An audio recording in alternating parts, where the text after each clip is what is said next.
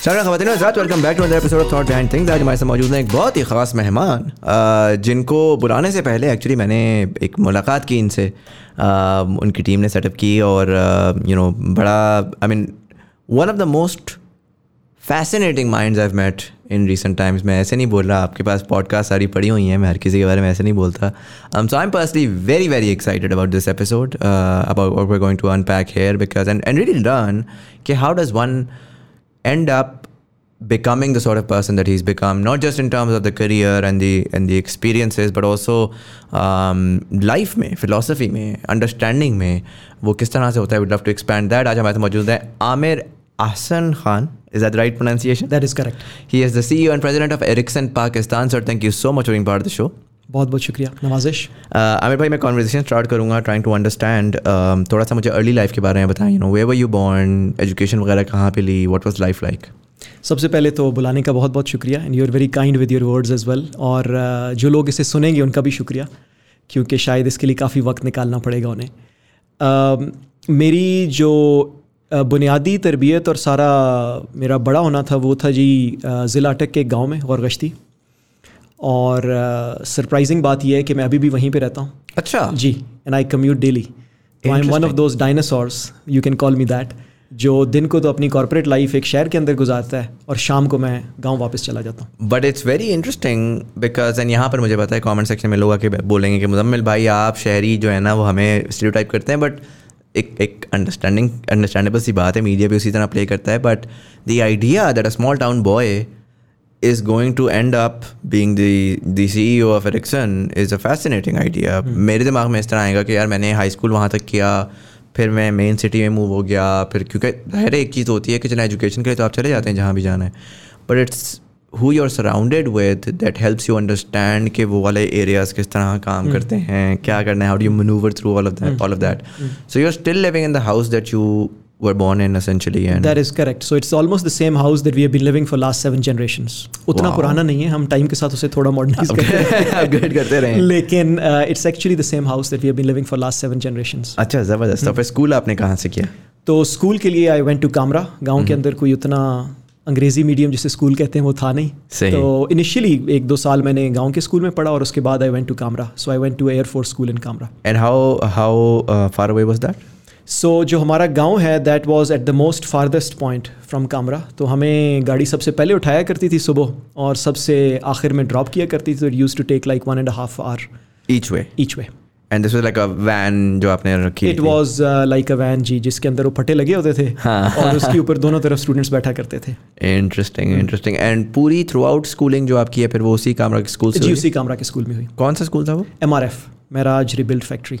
अच्छा, इंटरेस्टिंग। वहाँ पे बेसिकली ऑफिसर्स के बच्चे भी होते थे? और ज़्यादातर ऑफिसर्स के बच्चे होते थे। तो जो पहला मुझे ट्रीटमेंट हुई वो ये हुई कि I was in prep, right, and जो मेरी एग्ज़ाम्स वगैरह हुए तो मैं अपने वाले साहब के साथ गया और फाइनल डे के ऊपर तो जो प्रिंसिपल थी उसने साइड पे करके कहा कि आइडियली तो असल में इसकी पोजीशन नंबर 1 आई है, लेकिन हमें थोड़ी सी एडजस्टमेंट करनी पड़ी है।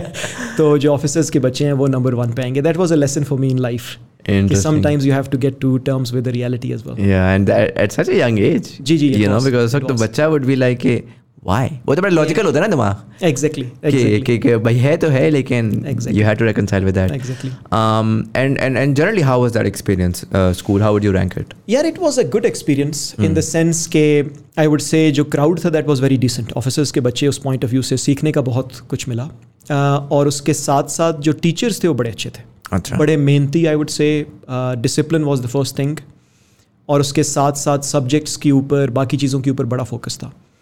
एक और चीज़ जो मुझे वहाँ पे बड़ी पसंद थी वो ये थी कि आपकी एक्स्ट्रा करिकुलर एक्टिविटीज़ के ऊपर फोकस होता था। तो स्पोर्ट्स हो गई, ड्रामेटिक्स हो गई, स्पीच वगैरह हो गई, उस सब के ऊपर। तो it was a very good balance, I would say. Well rounded personalities निकल रही थी। बिल्कुल। And in terms of the officers, were these like all like high ranking officers या वहाँ पर जो है अप एंड डाउन सारा? It was a mix. So in our class I remember कि हमारे पास एक नॉर्मल एयरमैन का बच्चा भी था। अच्छा। और साथ ही MD का बच्चा भी पढ़ा था। अच्छा, and everybody was friends? Everybody was friend, yes, that's correct. I mean I think one of the things जो कि मैंने जब भी मैं एयरफोर्स या आर्मी स्कूल्स वाले लोगों से बात करता हूँ तो दैट्स वन थिंग जो कि वो कहते हैं कि the most profound effect for us was the equality in terms of that education that we were getting, like outside world is full of that inequality. It is. And I think that's a very fascinating thing, right? क्योंकि अगर आप ज़िंदगी को भी इस तरीके से देखें कि आपके कंधों के ऊपर तारे लगे हैं, तो it becomes sometimes very difficult. लेकिन जब वो आप तारे उतार देते हैं ना, तो then maybe you have a chance to understand the person behind the stars as well, and maybe it becomes bigger inspiration. तो I still remember कि वहाँ पे कभी-कभी MD जो उस वक्त थे वहाँ पे फैक्ट्री के, I think who was the most senior ranking officer, he would come himself with his wife. वो हम सबसे मिला करते थे, बातचीत हुआ करती थी. So it was one of those very fond memories that I have, which I thoroughly enjoyed. Zabardast. So you graduate high school in what year? So I did that in 2000. 2000 FSC? FSC. And उसके बाद education, like कहाँ पे apply किया, किस सोच से apply किया? So the interesting fact is कि मेरे जो चचा हैं, he went to McGill. अच्छा. और that must be like quite a while ago. It was quite, because अब तो चलो फिर भी काफी हद तक, oh my God. लेकिन वो कहते हैं ना, पाकिस्तान में जब बच्चा पैदा होता है तो उसके पास 3 चॉइसेस होती हैं. या उसने इंजीनियर बनना है, या उसने डॉक्टर बनना है, और या उसने फेलियर बनना है. राइट. ठीक है. तो मेरे लिए घर में इंस्पिरेशन थी कि मैंने इंजीनियर बनना है. पहले दिन से वाले साहब ने कह दिया था कि तुमने इंजीनियर बनना है बड़ा होके. तो वो तो प्रेशर था. अब उसके बाद इत्तेफाक की बात है कि हमारे कुछ रिश्तेदार होते थे. तो हमारा जो गांव है it is on the southern side of Indus. Right. और नॉर्दर्न साइड के ऊपर ज़ेदा नाम का एक गांव है. तो वहाँ पे हमारे रिश्तेदार होते थे और हम ट्रैवल करके जाया करते थे through Tarbela and passing through Topi as well. Right. ठीक है. और उस वक्त गुलाम इसाक खान जो यूनिवर्सिटी है वो वहाँ पे बनी, GI के. तो मुझे गुजरते गुजरते वाले साहब कहा करते थे कि बेटा तुमने इधर आना है. और मैं उस वक्त छोटा था तो मैं समझा शायद उनका मतलब है देखने आना है या विजिट करने आना है. I actually understood it quite late कि वाकई मैंने सीरियसली इधर आना है. तो उसके बाद क्या हुआ मुजम्मिल के फाइनल ईयर के अंदर 12th ग्रेड के अंदर आप नेचुरली एक्सप्लोर करना शुरू करते हैं कि कहाँ पे जाना है, क्या करना है. And I still remember there was a mathematics teacher. वो यूजुअली सारे लोगों को पढ़ाया करती थी, ट्यूशन वगैरह भी. हमारे पास इतने पैसे नहीं थे कि ट्यूशन पढ़ते, स्कूल की फ़ीस बड़े मुश्किल से देते थे. तो आखिरी दिन उन्होंने पूछा कि सारे स्टूडेंट्स से कि आप लोग क्या करना चाहते हैं. तो सब ने अपना हाथ खड़ा किया. किसी ने कहा जी मैं EME में जाना चाहता हूँ, किसी ने कहा जी मैं टेक्सला जाना चाहता हूँ, किसी ने कहा मुख्तलिफ़ जगहों पे. मेरी जब बारी आई तो मैंने हाथ खड़ा करके कहा कि जी मैंने GI के जाना है. और मुझे आज भी याद है वो मेरी तरफ देख के मुस्कुराई, हंसी, और उन्होंने कहा तुम्हारे जैसे बच्चे GI के नहीं जाते. अच्छा जी. So that was a reality check for me. उसकी वजह ये है कि जो पासिंग ग्रेड थे GI की एंट्रेंस के लिए दैट वाज 60%. राइट. ठीक है. और मुझे 11th ग्रेड के अंदर आई एक्चुअली गॉट मलेरिया. अच्छा. And that severely affected my memory. ठीक है. तो 11th ग्रेड के अंदर I hardly could secure 60%. I lost all motivation that was there. So my only target was just to secure 60% and sit in the exam. Interesting. But I mean, so she was basing it entirely on your result? She was basing entirely on where I was coming from. अच्छा, उन्होंने दिमाग में बनाया हुआ था कि यार ये तो ठीक है. अगेन वो एक उन्होंने एक परसेप्शन बनाया हुआ था कि इस तरह का बच्चा तो इधर ही जाएगा, तो ज़्यादा ख्वाब ना सोचो भाई. Exactly. Why do you dream? And this is so prevalent in Pakistan, right? We're constantly telling everyone, why are you dreaming? Exactly. And I think in a way it is good, because I think you need to have a good balance of being grounded in reality but also have a good inspiration. Yeah. ठीक है. तो अगर कोई बंदा आपको ये कहता है कि आप ये नहीं कर सकते, मेरे लिए हमेशा वो सोर्स ऑफ इंस्पिरेशन होती है. और मेरी अभी भी ख्वाहिश है कि अगर वो टीचर मुझे मिलें तो मैं जाके उनका शुक्रिया अदा करूं, क्योंकि शायद अगर उन्होंने वो जुमला ना कहा होता ना तो मेरे अंदर वो उस वक्त जो चीज़ पैदा हुई थी वो ना हुई, वो चैलेंज ना होता. लेकिन that really give me an inspiration. So then I explored. अब उसके बाद सवाल ये था कि आप एंट्री टेस्ट की तैयारी कैसे करें. तो फिर मेरी फुप्पो होती हैं पिंडी में, वेस्टरिज में. So we found out academy जहाँ पे वो एंट्री टेस्ट की तैयारी करवाते थे. And I remember Muzammil, that was the very first time I lived in a city for a month. और वो एकेडमी जाके तैयारी करनी सारी. तो फिर उसके बाद मैंने नस्ट में अप्लाई किया, I applied in FAST, I applied in GIK. अच्छा. And then I got admission actually in all three को शायद मेरा ख्याल है वो पप्पू ने कहा होगा ये अच्छा है, इसका तीनों जगह हो जाए तो ये चला जाए अपने घर वापस. लेकिन ऑन अ सीरियस नोट मेरा ख्याल है उनकी कुछ दुआएं थी, कुछ अल्लाह ताला की मेहरबानी थी. So that was a surprise for me as well. And you chose GIK obviously because I chose there was that GIK. history there as well. It was close, frankly. और उसके साथ साथ at that point in time it was a source of inspiration for me. I had visited 3 institutes, लेकिन I found GIK to be a bit different. And GIK you were doing as a day scholar or No, were I you was you at that decided time कि- we did not have any day scholars, so everyone had to stay there. अच्छा, irrespective of कितना करीब घर है आपने बिल्कुल. शहर उसके कैंपस के अंदर ही रहना जी. है. कोर्स आपका computer software engineering, Computer systems engineering. Why did you choose that? Because again this is 2000 and anyone in their right mind, I mean, Yeah. but at the time would think यार petroleum कर लेते हैं, you know, Ramco शरैमको का बड़ा scene है. Telecom तो खैर was maybe 4-5 years ahead. उसके बाद आई थिंक आया था बूम जब ये सारे खुले थे मुशर्रफ साहब के टाइम पे. बट मैकेनिकल, इलेक्ट्रिकल, इवन मैं आपको बताऊँ मैंने 2010 में एसेंशियली एडमिशन लिया था और फिर 11 में प्रॉपर्ली स्टार्ट किया था. Two year off after that. हमारे बैच आता था फास्ट में लेट्स से 250 लोगों का. उसमें से 30 से 35 बच्चे होते थे जो कि कंप्यूटर साइंस करने आते थे. ऐसे ही. बाकी आप किसी से पूछते थे वो कहते थे यार मैकेनिकल में अप्लाई किया नहीं हुआ तो आप धक्के खाते हुए इधर आ गए हैं. Because nobody had this idea. वो तो अब ये कि 10 years लेटर अब वो एक मार्केट में फाइनली वो एक स्कोप का हवा बना है कि यार कंप्यूटर साइंस वाले लोग बड़े वो कर रहे हैं. तो 2000 में आपके दिमाग में कैसे आया क्या मैंने ये So I think it actually goes back to when I was in FSC. तो FSC के अंदर we at that time computer science was very new to an extent कि हमें किताबें भी नहीं मिलती थी कंप्यूटर साइंस की.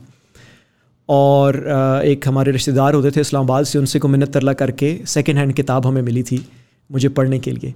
तो द डिसीजन वाज कि आपने इंजीनियरिंग चूज़ करनी है या बायो चूज़ करनी है. Right. And I was actually good in sciences.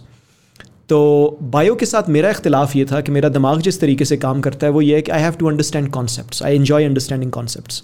Biology के अंदर the first day she told me कि आपको सारी चीज़ें याद करनी पड़ेंगी and that is the most difficult thing for me. ठीक है. And the other alternative was actually computer science.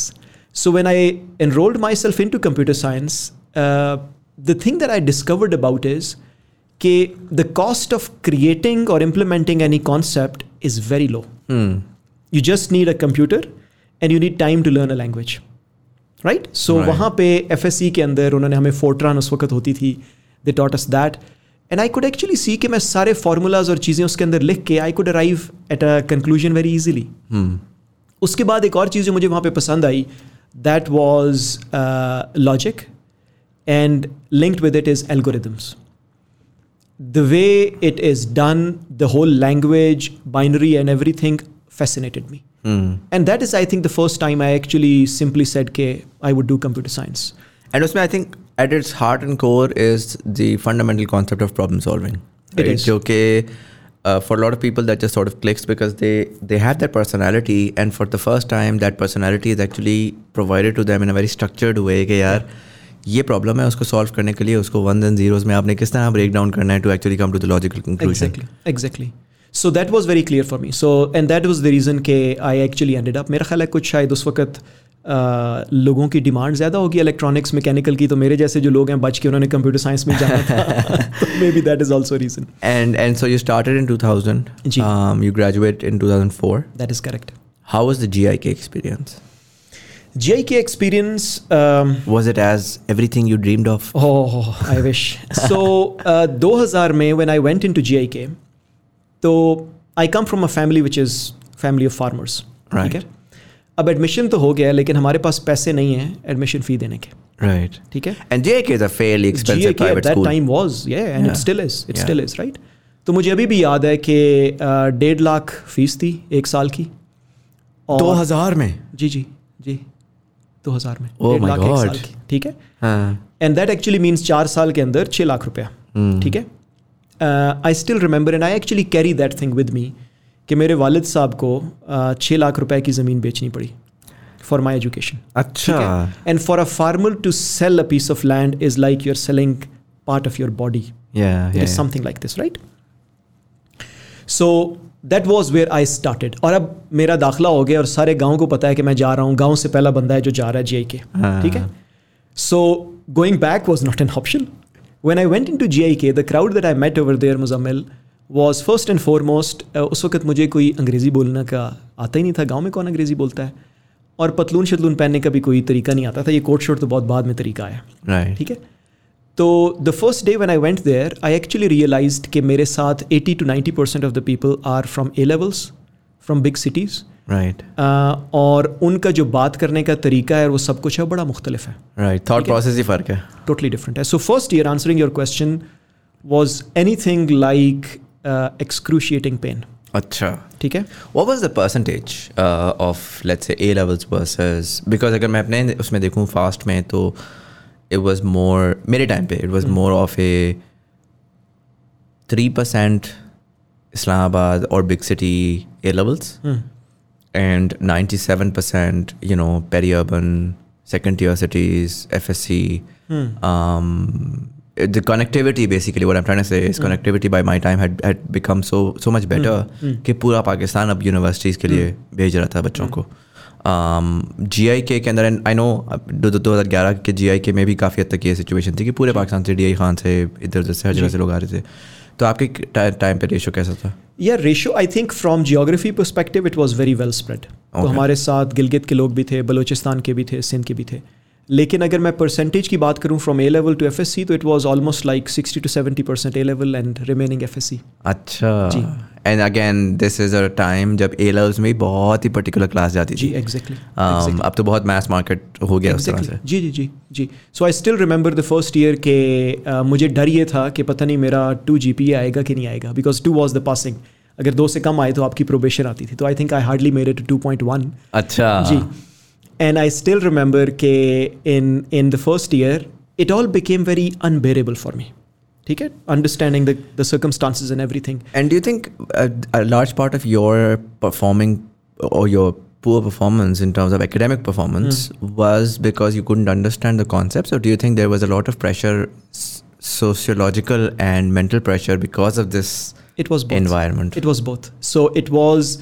जो एक सबसे बड़ी हम गलती करते हैं ना, जब हम ये कहते हैं कि आप फेल नहीं हो सकते, तो आप जो कॉस्ट ऑफ ट्राइंग है या बैरियर ऑफ ट्राइंग है उसे बहुत ऊपर कर देते हैं. राइट. ठीक है. तो कोई भी बंदा गलती करने का सोचता भी नहीं है. So anything that you do really has to be with 100% success. और ज़िंदगी में बड़ी कम चीज़ें हैं जो 100% सक्सेस के साथ चलती हैं. दूसरी चीज़ मेरा ख्याल है मेरे लिए वो कॉन्सेप्ट्स बड़े नए थे. ठीक है.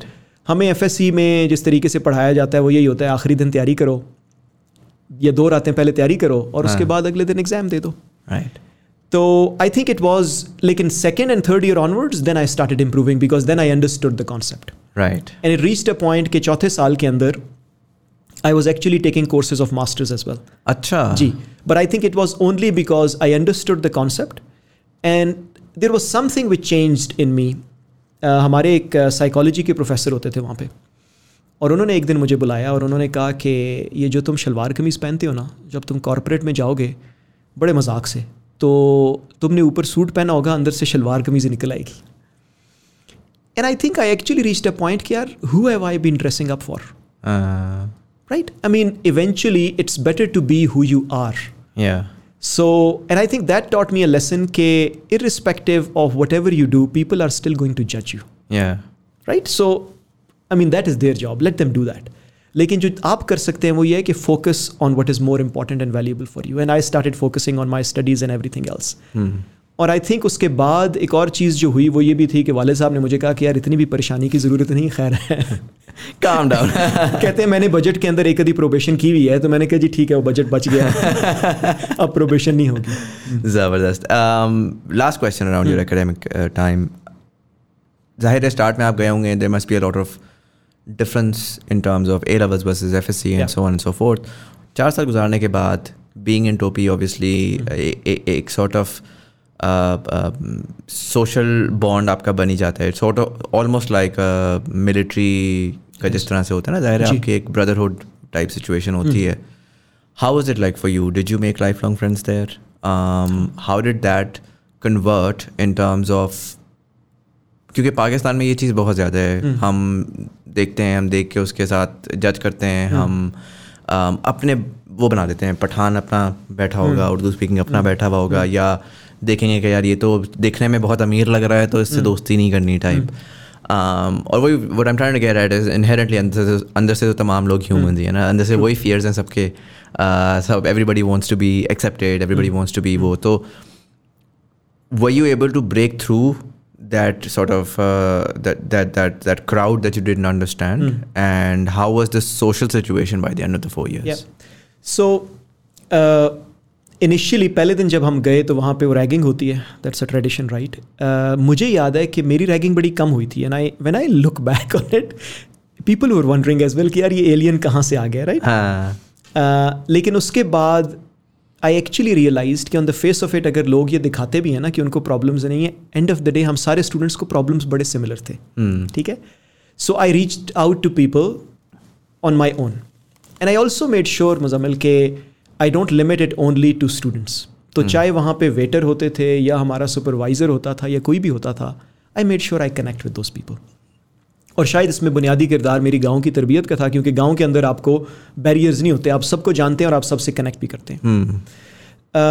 इसमें कोई शक नहीं है कि यूजुअली क्लासेस होती थी, क्लासेस इन द सेंस और ग्रुप्स होते थे कि जो इस्लामाबाद से आ रहा है वो इस्लामाबाद का ग्रुप है, और क्योंकि बसेस पे लोग वीकेंड्स पे वापस आते थे तो वो था. लेकिन मेरा ख्याल है तीसरे चौथे साल के राउंड वो भी ख़त्म हो गया था.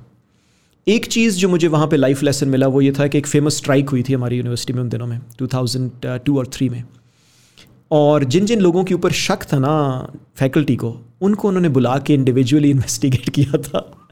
And that was a really interesting experience, क्योंकि मुझे याद है मुझे जब डीन ने बुलाया और उन्होंने कहा जी कि कहाँ से हो तुम, तो मैं कहा जी मैं और गश्ती से डिस्ट्रिक्ट कटक से, फर्नीचर बनाते हो उधर, क्योंकि हमारे गांव में फर्नीचर का काफ़ी काम है. And I actually looked at him and I said इसका मतलब है कि आप गांव नहीं गए हुए हमारे.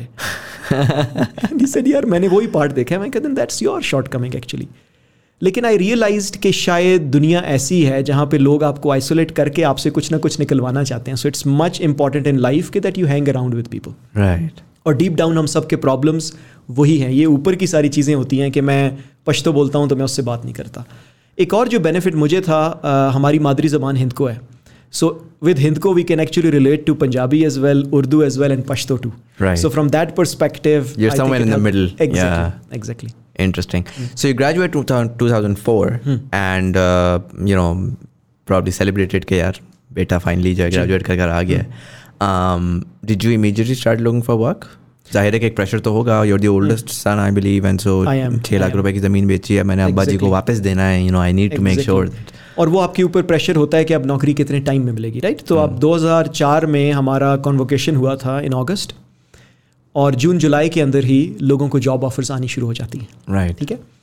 मेरी इंस्पिरेशन थी, मैं पढ़ाना चाहता था, तो I never actually wanted to be a corporate guy, right. और उसकी वजह यह है कि मेरे दादा जो थे, मैंने सुना हुआ था कि he used to be a teacher, तो ऑलवेज हैड दैट इंस्पिरेशन कि जी मैंने भी पढ़ाना है. So the first thing I did was I applied for becoming a teaching assistant in GIK.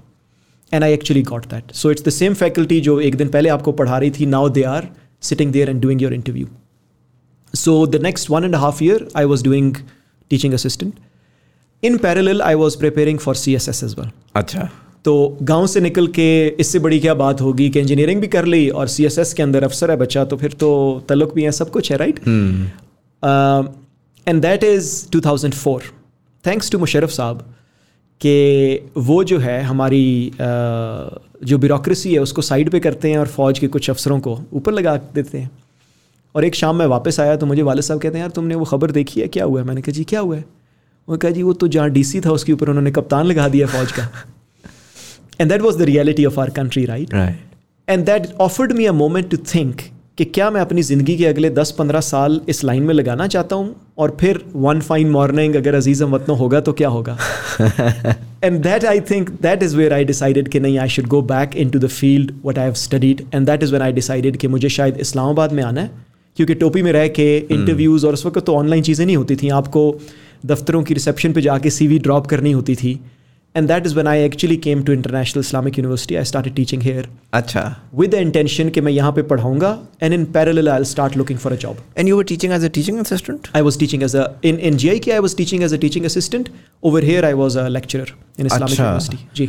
I think ATC ने उसके बाद किया था, because I remember my brother used to teach as well in different universities. FAST में पढ़ाया सारा कुछ. अब तो I think minimum आपको मास्टर्स चाहिए होता है, PhD चाहिए, and पता नहीं क्या situation. And that's sort of really sad because अब बहुत सारे लोग जो इंडस्ट्री में बैठे होते हैं, they are not very academic people, right. They don't have an interest in getting like a ठप्पा of a masters degree. True. वो जा रहे हैं, वो ग्रेजुएट करते हैं, वो इंडस्ट्री में जाते हैं, लेकिन they have the knack for teaching and so they can go back and potentially teach students a lot of technical and vocation based things, but वो unfortunately they don't get cut. I agree with you. और ज़्यादातर जो आपको instructors मिल रहे हैं वो वही हैं जी, बैचलर्स किया, उसके बाद मास्टर्स चले गए, बाहर का कुछ पता नहीं है, बस वो एक एकेडमिक चीज़ घुमाई जा रहे हैं. मुझे लगता है जो आप लोगों के टाइम पे इस वजह से जो लोग लॉट्स निकले थे वो बहुत ज़्यादा इसी वजह से सक्सेसफुल रहे हैं. I am sure Could be. आपके बैच के बहुत कम लोग होंगे पाकिस्तान में, जो मेरी अंडरस्टैंडिंग है, क्योंकि ज़्यादातर लोग जो हैं वो पूरी दुनिया में होंगे. वो क्या कहते हैं उसे, माइक्रोसॉफ्ट थे, इधर थे उधर. और बल्कि GIK का तो I remember I was speaking to Ali Fahad from startup launch. जी he's from GIK as well. Yeah. And he was telling me from Atif Awan to आप लोगों की तो पेडिग्री इतनी नेक्स्ट लेवल है कि पत्थर उठाएं और कोई GIK का निकलता है. And they really sort of value that as well, कि the minute it's a GIK alumni है तो you suddenly the ice is broken and you can connect with them. That is so true. और शायद इन चीज़ों का आपको ज़िंदगी में फ़ायदा भी होता है, लेकिन उसका जो फ्लिप साइड है ना मुज़म्मिल, मेरी ज़िंदगी में जो एक्सपीरियंस है वो ये है कि फिर अगर आप उस लेवल ऑफ पेडिग्री में नहीं हैं तो it puts a lot of pressure on you. अच्छा, right.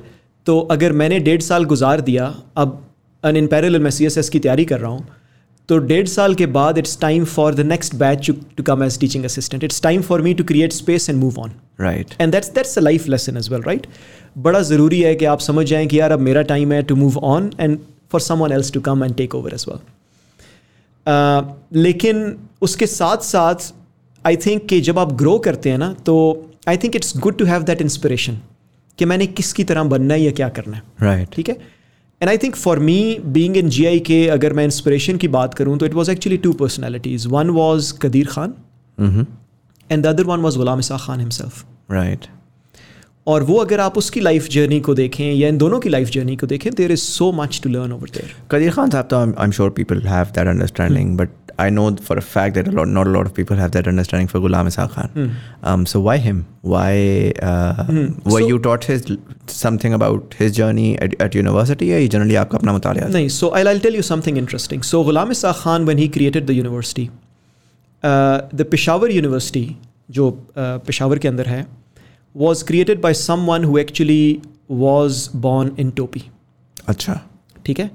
So Ghulam Ishaq Khan, by establishing or creating GIK in Topi, is paying privilege to that person. It's a homage or a privilege to that person. Oh, interesting. ठीक है. And then he created a house at the top of the hill, जहाँ पे उसने कहा कि I'm going to live there. And next to the house is actually his mausoleum. अच्छा. Unfortunately, the family did not decide to bury him there. तो जब मैं वहाँ पे गया पहले साल, तो मैंने देखा जी वो मज़ार बना हुआ है. तो मैं अंदर गया फातिहा पढ़ने, तो वहाँ पे तो कोई कब्र ही नहीं है. When I tap on the floor, I actually realize कि वो कब्र की जगह बनी हुई है, लेकिन गुलाम इसाक खान तो जिंदा है. And that actually really made me curious कि मैं ज़रा इस बंदे की ज़िंदगी तो पढ़ूँ कि ये क्या है. So Ghulam Ishaq Khan in reality started, if I'm not mistaken, with the Patwari. अच्छा. ठीक है. And that is where he rose through the ranks. अच्छा. जी. So he started pretty low in the career.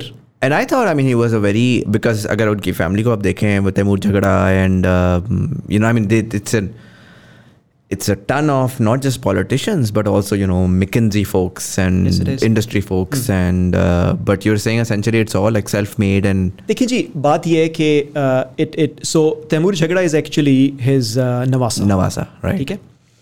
आप अयूब खान को उठा लें और अयूब खान के वालिद को देख लें, तो वो फ़ौज में तहसीलदार थे, अपना सूबेदार थे. अच्छा. ठीक है.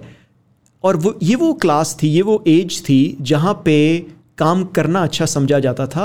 टाइटल्स या उन चीज़ों की इतनी अहमियत नहीं थी. Right. Even if you came from a well off family, you were still okay अगर आप फौज के अंदर कप्तान हैं. राइट. ठीक है ना. तो just to set the context right, so him being starting with Patwari or even Tehsildar as well is not something bad. Yeah. ठीक है. And then he rose through the ranks. He became DC and then he came into greater posts as well. Eventually, I believe he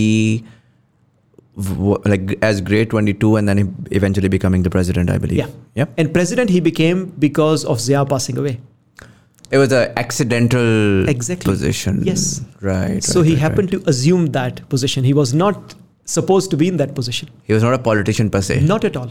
Not at So all. he was in the bureaucracy at the time, Yeah, he and was. so because there was a martial law administration going on, and so Yeah. the bureaucracy had to sort of. Yeah.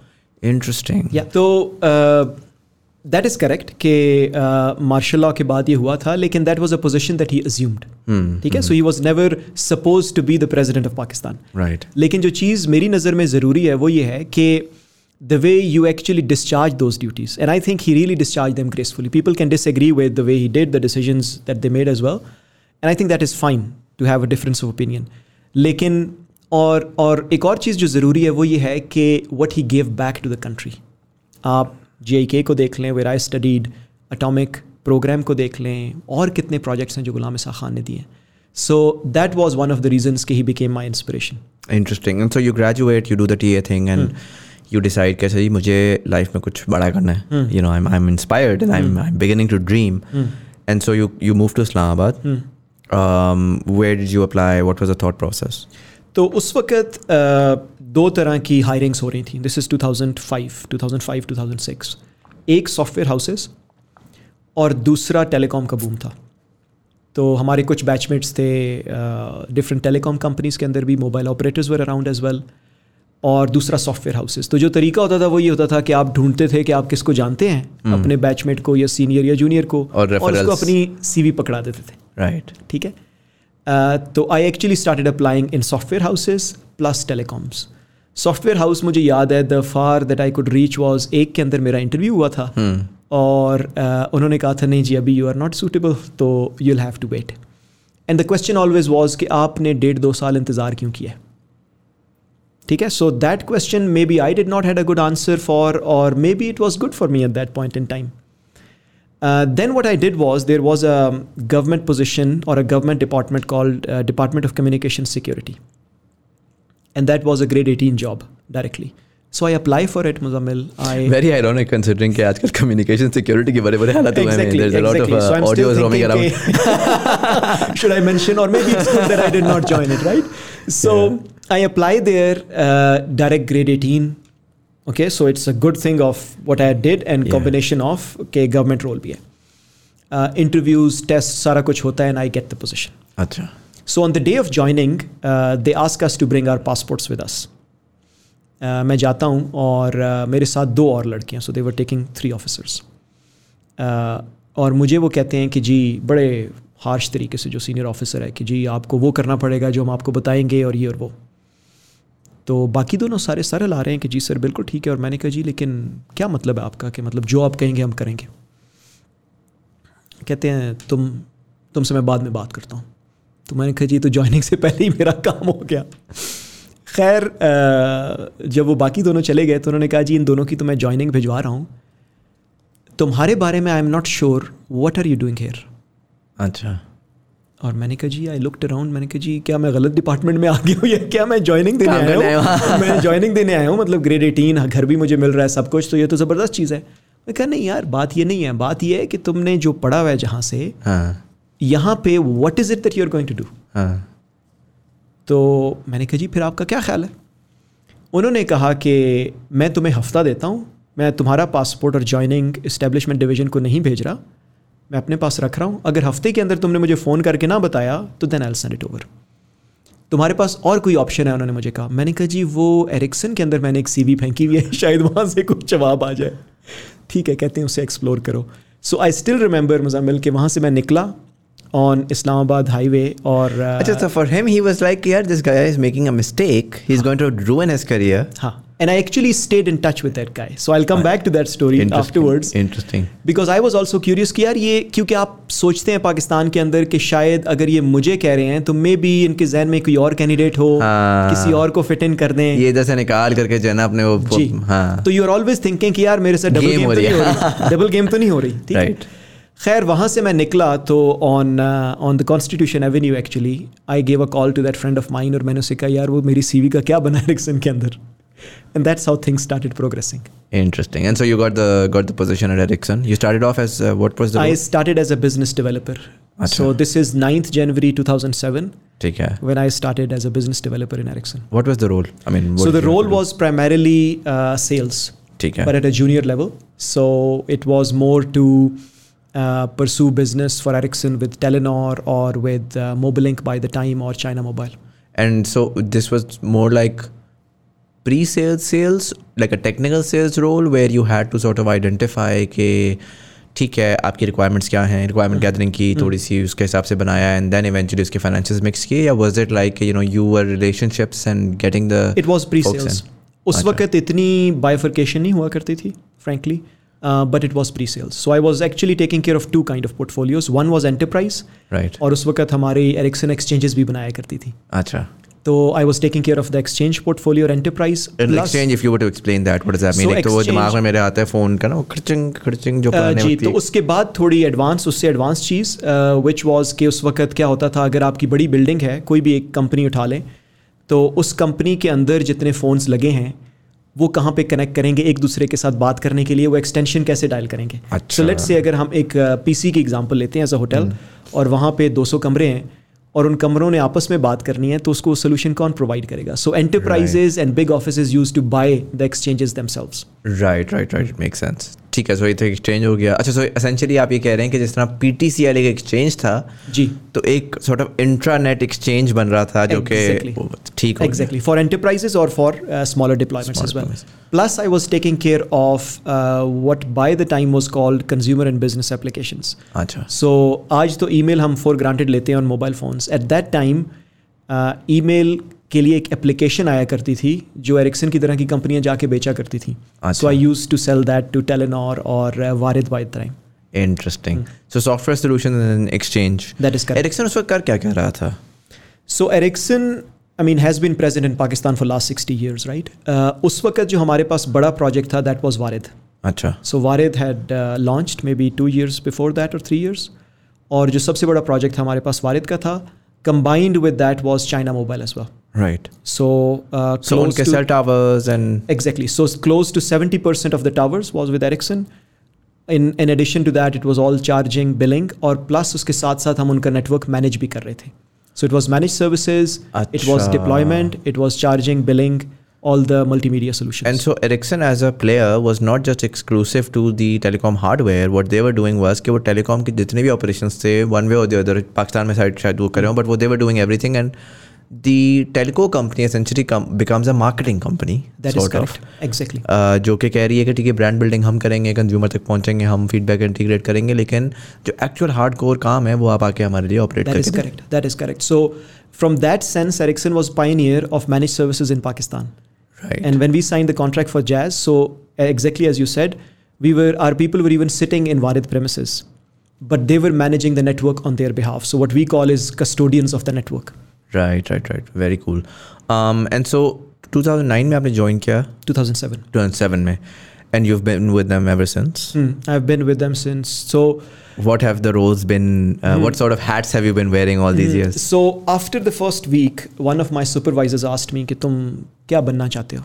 वो ज़िंदगी के अंदर यही सवाल आता रहता है, बनना क्या चाहते हो? कोई ये नहीं पूछता इंसान कब बनोगे. तो और उस वक्त तक मैंने ऑर्गेनाइजेशन को देख लिया था कि जी कौन बंदा क्या कर रहा है. तो मैंने कहा जी मैं I want to become cam Warid. And उस वक्त बड़ी रिक्रूटमेंट्स हो रही थी, दिन को हम 40-50 बंदे हायर किया करते थे.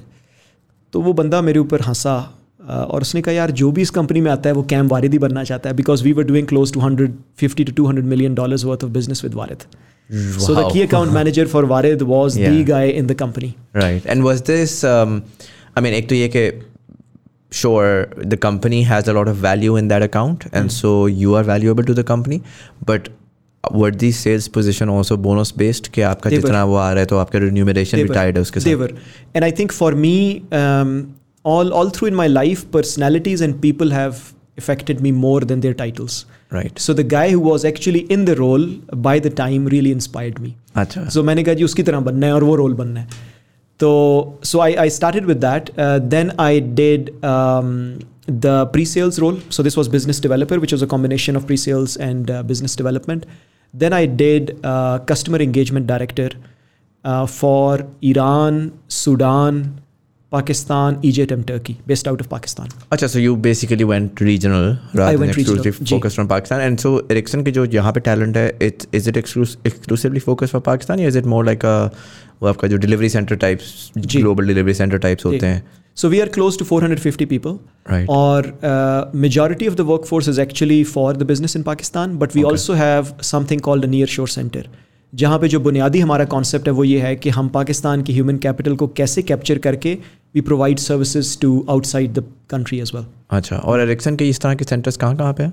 So globally we have them in India, we have them in Spain, Hungary and I think South America. Philippines में नहीं है? Not that big.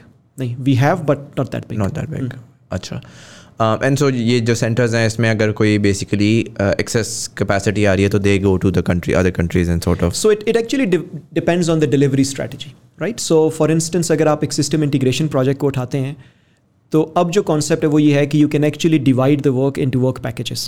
Okay. ठीक है, तो you agree on a scope और आप कहते हैं जी ये integration और work package तो remotely हो सकता है, and those work packages you offload to the resource centers. Right. Plus on top of that अगर आपको resources चाहिए of different competence, आपको project manager चाहिए, implementation manager चाहिए, you can bring in from there as well. So it's a combination of both. Makes sense. And so you're still exclusively focused on telecom, or are you beginning to open up? No, we are predominantly focused on telecom, at least in Pakistan. Globally, Ericsson की जो strategy है, that is to now start looking into enterprises as well. Okay. Because with advent of 5G, it is more for enterprises, right? It is beyond consumers. Right. So recently we have acquired a company called OneEdge, which is a global company. OneEdge, the VoIP company. Yeah. Oh, this is so fascinating. It's just last week my mother took out a box and she was like, listen, ये डब्बा है, इसका क्या करना है? OneEdge का था वो. This is back in, so my sister got married in 94 and she went to the US. And so 99, ये OneEdge आया था हमारे पे 2003 में, and then 2008 तक हम करते होते थे और एक अमेरिकन नंबर होता था. Oh my God, that is such a great memory. I thought nobody in Pakistan would know that name, but wow. Yeah. So OneEdge is a recent acquisition that Ericsson did. Very cool. Pretty hefty, $6 billion. Yeah. और उसकी जो idea है वो ये है कि eventually telecoms will go the same way as IT. So you need to expose the network, and OneEdge has the largest community of developers APIs. Oh, right. So what happens when you provide them access and they started developing applications on the whole network? So tell me something. When I see Ericsson, when I see all of this sort of, what's the word for it? Value chain. मेरे दिमाग में आता है hardware and hardware operations. Ericsson जैसी कंपनी आ जाती है, IBM ऑन सम लेवल आ जाती है, फिर उसके पीछे सॉफ्टवेयर लेयर आती है कि यार ठीक है मेरे पास टेलीकॉम सेटअप हुआ हुआ है, उसके पीछे millions and billions of data points इकट्ठे हो रहे हैं, कॉल किसको गई किसके नहीं आई, उसके ऊपर आपको टेरा डेटा मिल गया. IBM उसके ऊपर बहुत सारा काम करता है. फिर उसमें एंटरप्राइज सोल्यूशंस SAP के आ जाते हैं, स्नोफ्लेक के आ जाता है. पहले वक्तों में जो hardware and operations was in itself a huge chunk. It is. And उसके पीछे फिर आपके पास जो पीछे वाले थे वो कंपैरेटिवली लोअर वैल्यू तो मैं नहीं कहूँगा, बट वो इतने सीरियस नहीं थे और they were at the same level as the hardware side of things, right. Over time हमने जो बड़े बड़े सुने कि यार data is the new oil. जो डेटा जनरेट हो रहा है उससे आप जो इनसाइट्स गैदर कर सकते हैं, उससे जो वैल्यू जनरेट कर सकते हैं, तो जो वैल्यू चेन का वो वाला कंपोनेंट था वो बहुत बड़ा होना शुरू हो गया. एंड हमने ये भी देखा जब मैं I used to work at Teradata, तो टेरा डेटा हैड लाइक वो कहते थे जी हम डेटा सेंटर्स के ऊपर फोकस करते हैं, हम अपने डब्बे बेचते हैं, उन डब्बों के ऊपर हम काम करते हैं और अगर किसी और ने कोई और काम कराना है वो करता रहे, हम तो इसके ऊपर ही पैसे कमाएंगे. But eventually they had to really open themselves up and they started saying okay we'll work on AWS as well, we'll work on Azure as well, and cloud पे भी चले जाएंगे एंड उस तरह से, because the space is getting really scattered and everybody is trying to take a piece of the pie. So right now in terms of Ericsson as a player, इस value chain में वो कहाँ पे अपना वो कर रहा है. I know for a fact कि 5G and 5G hardware is definitely a part of it and that strategy and वो सारा. But in terms of the software and the again data component, उसमें क्या are they saying कि listen like partners हैं, अगर आपको ज़रूरत है तो IBM आके कर देगा, लेकिन हम उसके अंदर नहीं घुसते, हमारी एक्सपर्टीज़ है, या are they looking to expand themselves as well? So पहली चीज़ जो मेरा ख्याल है ज़रूरी है वो ये है कि टेलीकॉम और telco networks have become quite complicated. ठीक है, तो वो आज से 10 साल पहले वाले नेटवर्क्स नहीं हैं, विच एक्चुअली मीन्स कि उनकी इंटीग्रेशंस एक्सट्रीमली डाइवर्स हैं इस वक्त. Plus the nature of services, the nature of provisioning that you do and the charging is totally diverse and it's multi-dimensional, right? And so when you say diverse, is it high value as well? It is. Okay. Right? तो and I'll give you a few examples as well. But overall, so from Ericsson perspective, हमारी अभी भी 60% revenue stream is coming from hardware. Okay? Because eventually you have to make it. अब जो नया concept है वो ये है कि you make your own silicon.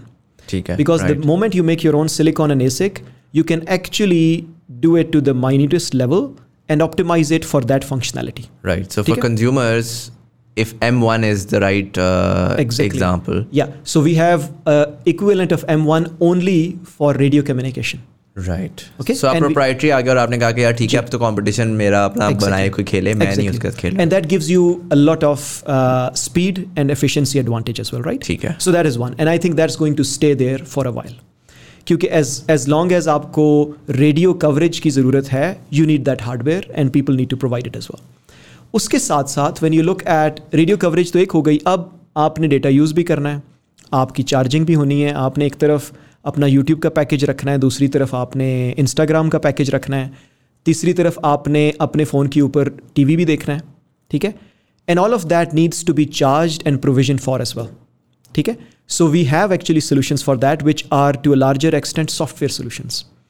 And in that case, we just buy 3PP hardware off the shelf and we can even deploy them in data centers as well. Right. The third direction is that enterprises have actually a unique requirement now. Okay? So, for example, the connectivity today is very much based on cables. You go into any office, even यहाँ पे भी हम बैठे हुए हैं, there are so many cables. Right. Right? But imagine an enterprise or office where you don't have any cables except power cable. Right. Okay? So that requires a lot of connections. And that is where companies like Cradlepoint, which Ericsson has bought as well, come into play. So they specifically target the needs of enterprises. कि enterprises को क्या ज़रूरत है और वो क्या चाहते हैं. So just to understand again for a layman, सादा सा बेवकूफ़ सा आदमी हो तो mind ना करेगा, बहुत dumb question होगा, but my understanding is all of these enterprises used to have like ये काले racks of servers and systems and वो पूरे office की तारें उधर जाके लगती थी. Nobody would rely on the Wi-Fi because it's clunky and weird, and so you use the Wi-Fi or the network for the internet connectivity. But अगर आपने internally कुछ भी करना है तो either you connect a cable directly through the laptops or you let that sort of वो जो एक server room था वो सारी wires छतों से जाके उधर जाके connect हो रही थी. Are you trying to disrupt that? Yeah. With a high-speed intra-network within the company and then that connected to the global. So you just put one box. Okay. And then everything else will have a connection of its own. So you wireless. Put wireless. So you can put a SIM there, right? A SIM dedicated to that box. A SIM dedicated to every device in reality, right? So your every device can be connected. नहीं वो तो ठीक है वो मैं समझ गया. But मैं समझना ही चाह रहा हूँ वो जो SIM है that corresponds to that particular box. Like yes, is it an intranet SIM, not a Telenor की SIM है जो कि wider network से connected है? So it depends who provides that. Okay. So if for example if we take example of any mobile operator here, the mobile operator can provide that service. So they go to an enterprise और वो ये कहते हैं कि आपके पास जितने devices हैं, we'll provide you SIMs for it and we'll also provide you a box which is going to take care of all connectivity. And then on the back end हम सारी provisioning और हर एक चीज़ आपके लिए कर देंगे. ठीक है. So which means कि जो आपने रैक वाली बात की वो सारे का सारा रैक भी गायब हो गया. आपको किसी केबलिंग की और चीज़ों की ज़रूरत भी नहीं है.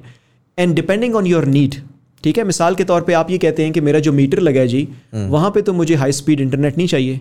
So that you are okay with having a SMS even, क्योंकि उसने एक दफ़ा बिलिंग करनी है और एक दफ़ा जब उसकी वो घूमना है तो उसको एक रीडिंग आनी है. राइट. ऑन द कॉन्ट्रेरी अगर आपका TV है तो that needs a dedicated speed. अगर आप गेमिंग की डिमांड करते हैं so that requires a totally different level of speed. So every connection in itself then can be provisioned for. Okay, so you're really going into the IoT world. Yeah. You're saying कि like, and you're getting into that play yourself. You're not saying कि भाई हम तो major connectivity provide कर रहे हैं और फिर IoT में कोई भी आके खेल ले Zigbee के ऊपर or whatever. You're saying कि we'll go to down to the last one. So IoT in itself is a pretty vast thing, right? So it really depends कि कहाँ तक हम जाते हैं. So what we are planning for is to actually provide the platform for it. और इसके ऊपर जो applications develop होती हैं that is more for the developers to do that. Right. मुझे थोड़ा सा ये बताइएगा, ये conversation निकली है तो मैं इसमें tangent में जाना चाहूँगा. Sort of thought experiment. What we've seen is कि security is now becoming a major problem all over the world. Again, very close to Pakistan. Very recently, we've seen on the highest level there's a security issue. Yes. And it seems like, when I think about it, for an end consumer, it seems like, yeah, I'm never secure anymore, because from the world of Pegasus and all of that, if I'm connected to the railroads of the world, koi bhi aa sakta hai. True. Anyone who's smart enough will be able to get into it. And so consumer को तो शायद मैं ना कर सकूं, but मेरे दिमाग में एक एंटरप्राइज के लिए एक रिक्वायरमेंट या एक यूटिलिटी आती है कि लेट्स से फौजी फर्टिलाइज़र वाले हैं या एंग्रो वाले हैं, और वो कहते हैं कि यार we want to create a network of our own people. True. ठीक है. अच्छा, Engro may be a good example, because वो तो बहुत रेडिकल आइडिया है कि मेरे लोग पूरे पाकिस्तान में फैले हुए हैं और वो एक सिक्योर नेटवर्क पे आ जाए. वो थोड़ा सा कॉम्प्लिकेटेड है, बिकॉज आखिर में वो खंबे कहीं ना कहीं किसी ना किसी टच पॉइंट के ऊपर किसी के साथ शेयर कर रहे होंगे, एंड वहाँ पर आप वो कर सकते हैं. बट अगर एक कंपाउंड है, एंग्रो का कंपाउंड है, और वहाँ पे पूरे पाकिस्तान का इंजीनियर और उनकी फैमिलीज आती हैं, वो कंपाउंड में रहती हैं, उससे बाहर नहीं जाती, तो is there a solution, or will there be solutions in the future where you will say, okay, we'll give you secure connectivity within this, and instead of managing the security of every single device, we can manage the security at one touch point, where वहाँ पर आपका सारा का सारा security manage हो रही है, और उसके नीचे जो इंटरनेट पे सारे के सारे कनेक्टेड हैं वो एक अपने लोकल सिस्टम में कनेक्टेड हैं, and if they are calling from a system to system, they don't have to go to a universal exchange, they can communicate directly.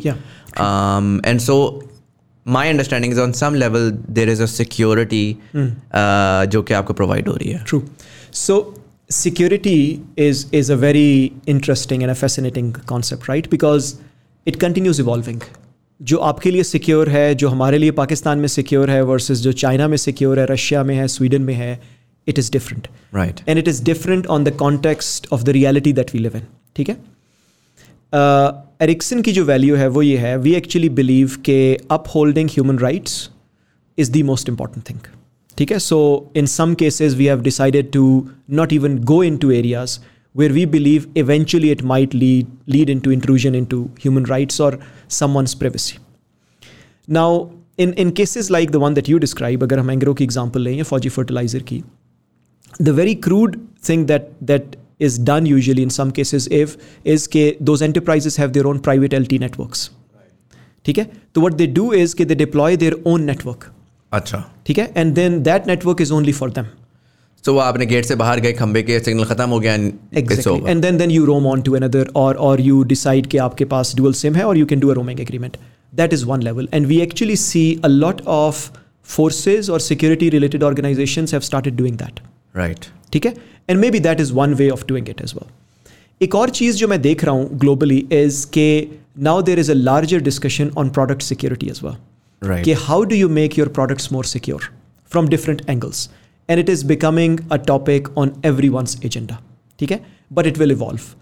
क्योंकि जो एक चीज़ हमें हमेशा जहन में रखनी है वो ये है कि जितना आप सिक्योर करते हैं, आपके जो हैकर्स हैं ना वो उससे ज़्यादा एडवांस होते हैं, and they always come with another way of doing this. And sorry, आपसे पूछने का मकसद ये था कि मैं टेलीनॉर से ये सवाल पूछ नहीं सकता, क्योंकि इसके ऊपर जो डेवलपमेंट साइड है ना जी, दैट्स द कोर. क्योंकि इवेंचुअली टेलीनॉर ने जाके या किसी और नेटवर्क ने जाके आप ही की प्रोवाइडेड चीज़ को बेचना है. करेक्ट. कि यार okay, we're now the most secure network in Pakistan, and I feel like कि देयर इज़ एक दौड़ लगी हुई है स्पीड की आप दौड़ कहाँ तक ले जाएंगे. बिल्कुल सही बात. हम कौन सा इतना खेलते हैं यार, यूट्यूब वगैरह नेटफ्लिक्स सारा चल रहा है 4K में आपके पास स्ट्रीम हो रहा होता है. I think there is a requirement कि अब जो आपकी प्रोडक्ट ऑफरिंग है वो बजाय इसके fastest 4G at the cheapest cost, एक तो चीपेस्ट कॉस्ट की वजह से भी वो हिट पड़ रही है उनको, तो maybe they can begin to say okay, like we're a secure network, correct, pay us a premium and just come to our network and we'll make sure कि you're not being tapped into. एक तो जो consumer security है ना, उसमें जो चीज़ जहन में रखनी है वो ये है कि if you are not buying a product, you are the product. Right. ठीक है. और वो जो हम 10 सफ़ों का एंड यूज़र एग्रीमेंट होता है जिसको हम ढूंढते रहते हैं कि एक्सेप्ट किधर है, उसके अंदर हमने सब कुछ दे दिया है. ठीक है. तो you actually when you are signing up for free services, you can not actually say कि जी अब मेरी डेटा प्राइवेसी या मेरी इन्फॉर्मेशन किधर है. ठीक है. अनफॉर्चुनेटली हमारे मुल्क के अंदर ऑपरेटर उतना रेवेन्यू सब्सक्राइबर से नहीं बना रहे जितना एडवर्टाइजर्स लाइक फेसबुक और बाकी लोग बना रहे हैं पर सब्सक्राइबर. ठीक है. And there is a cost eventually that you pay. Right. लेकिन I would like to come back to the example that you give. So and it is an extreme example.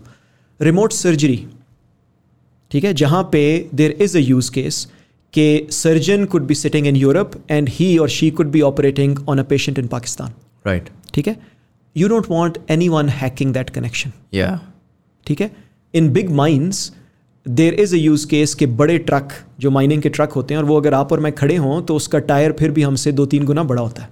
Right. You don't want someone hacking into that truck and taking control of it and driving it somewhere. Yeah. So security is a big topic. And we've seen that with power plants in the US. We've seen the oil pipeline getting blocked, and so that's becoming a huge deal as more of us or more of our infrastructure gets connected to the internet. Exactly. So security is a big topic. I think as we go along, we are discovering it as well. Right. So there is not a perfect recipe for this. Do you think that element is going to, and I'm going to wrap this part of it quickly, but do you think there's an element where you'll be like, hey, listen, like we will do hardware, we'll do security, but there needs to be some sort of dedicated forces or folks जो कि इसके ऊपर काम कर रहे हैं, जिनका हम potentially partner कर सकते हैं. Like, is it too optimistic to pin all of my hopes with Ericsson to solve that problem as well, while they're solving the speed problem or the efficiency problem and वो सारा.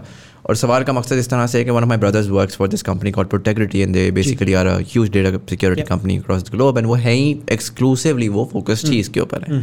So वो इसे कह रहे हैं कि यार आपका हार्डवेयर जो भी है, काम जो भी है, we'll give you the additional layer of security. What do you think in terms of Ericsson? वो किस तरह जाएगा? So when it comes to product security in itself, that is something that we uphold, and we say कि हमारा product जो हम आपको provide कर रहे हैं, that is really secure. Secure from a perspective of first the capabilities that it has to offer, उस perspective से भी secure है, plus the security कि कोई उसके अंदर intrude ना कर सके.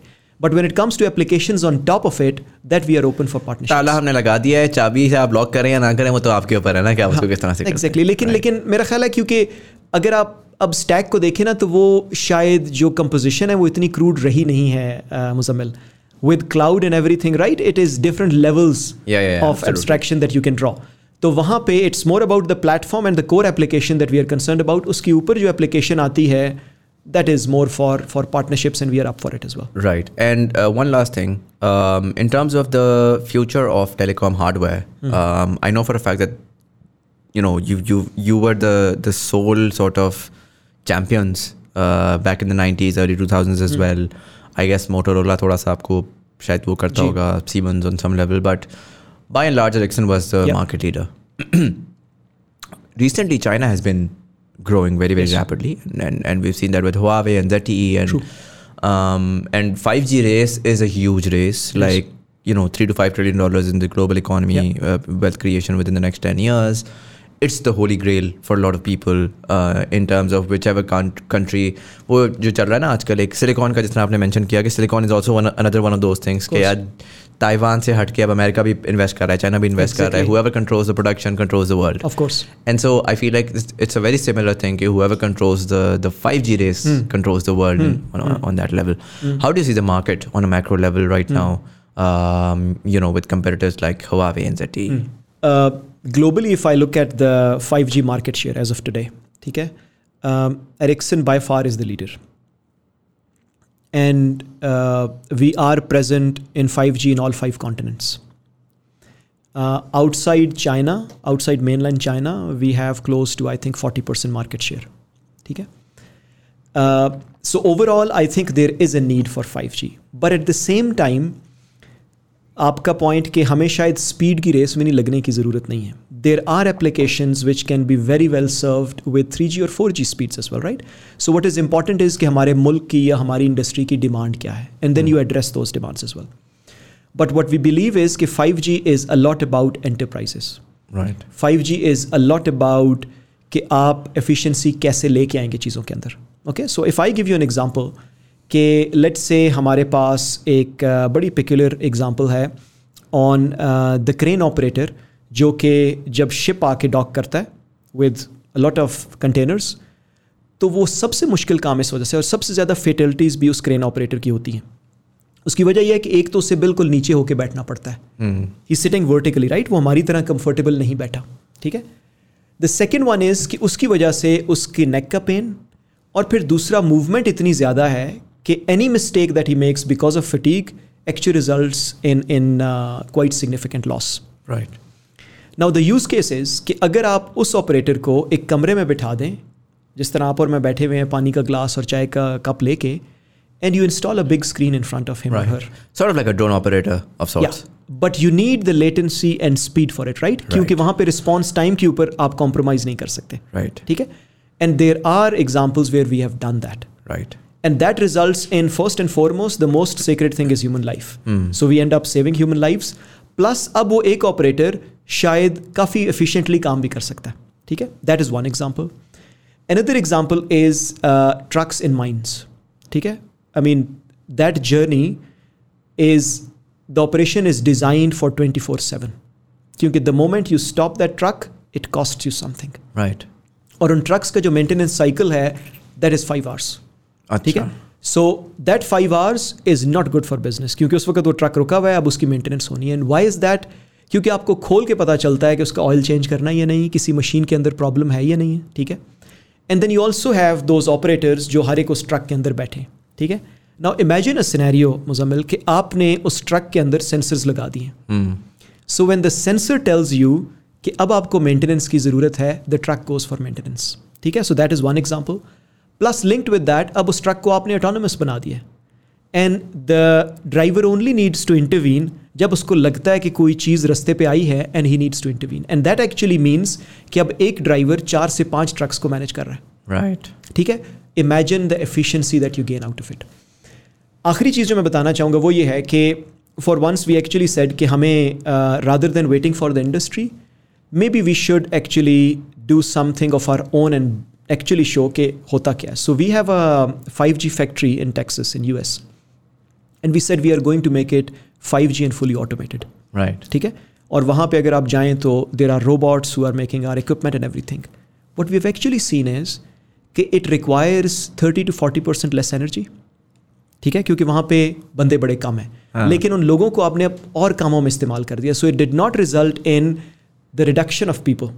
Right. But what it reduced was कि अब वो डिफरेंट काम कर रहे हैं, वो प्लानिंग का काम कर रहे हैं. काम को आपने हटा दिया, एंड देन आप फिर ह्यूमंस को आप ले जा रहे हो और जाके, सो आई मीन एनर्जी की कॉस्ट पोटेंशियली टेम्परेचर कंट्रोल में भी चेंज हो जाएगी, उसमें चेंज हो जाएगी. लाइटिंग की वजह से आपको ज़रूरत नहीं है, आप जितना पानी इस्तेमाल कर रहे थे उसकी ज़रूरत नहीं है, and it also increases the efficiency. Right. So these are the benefits which actually any new technology can unlock. हमारी कैलकुलेशन ये है कि on average, any increase of 10% for connectivity, and it doesn't have to be 5G, has a result of 1% on GDP. Acha. Oh wow.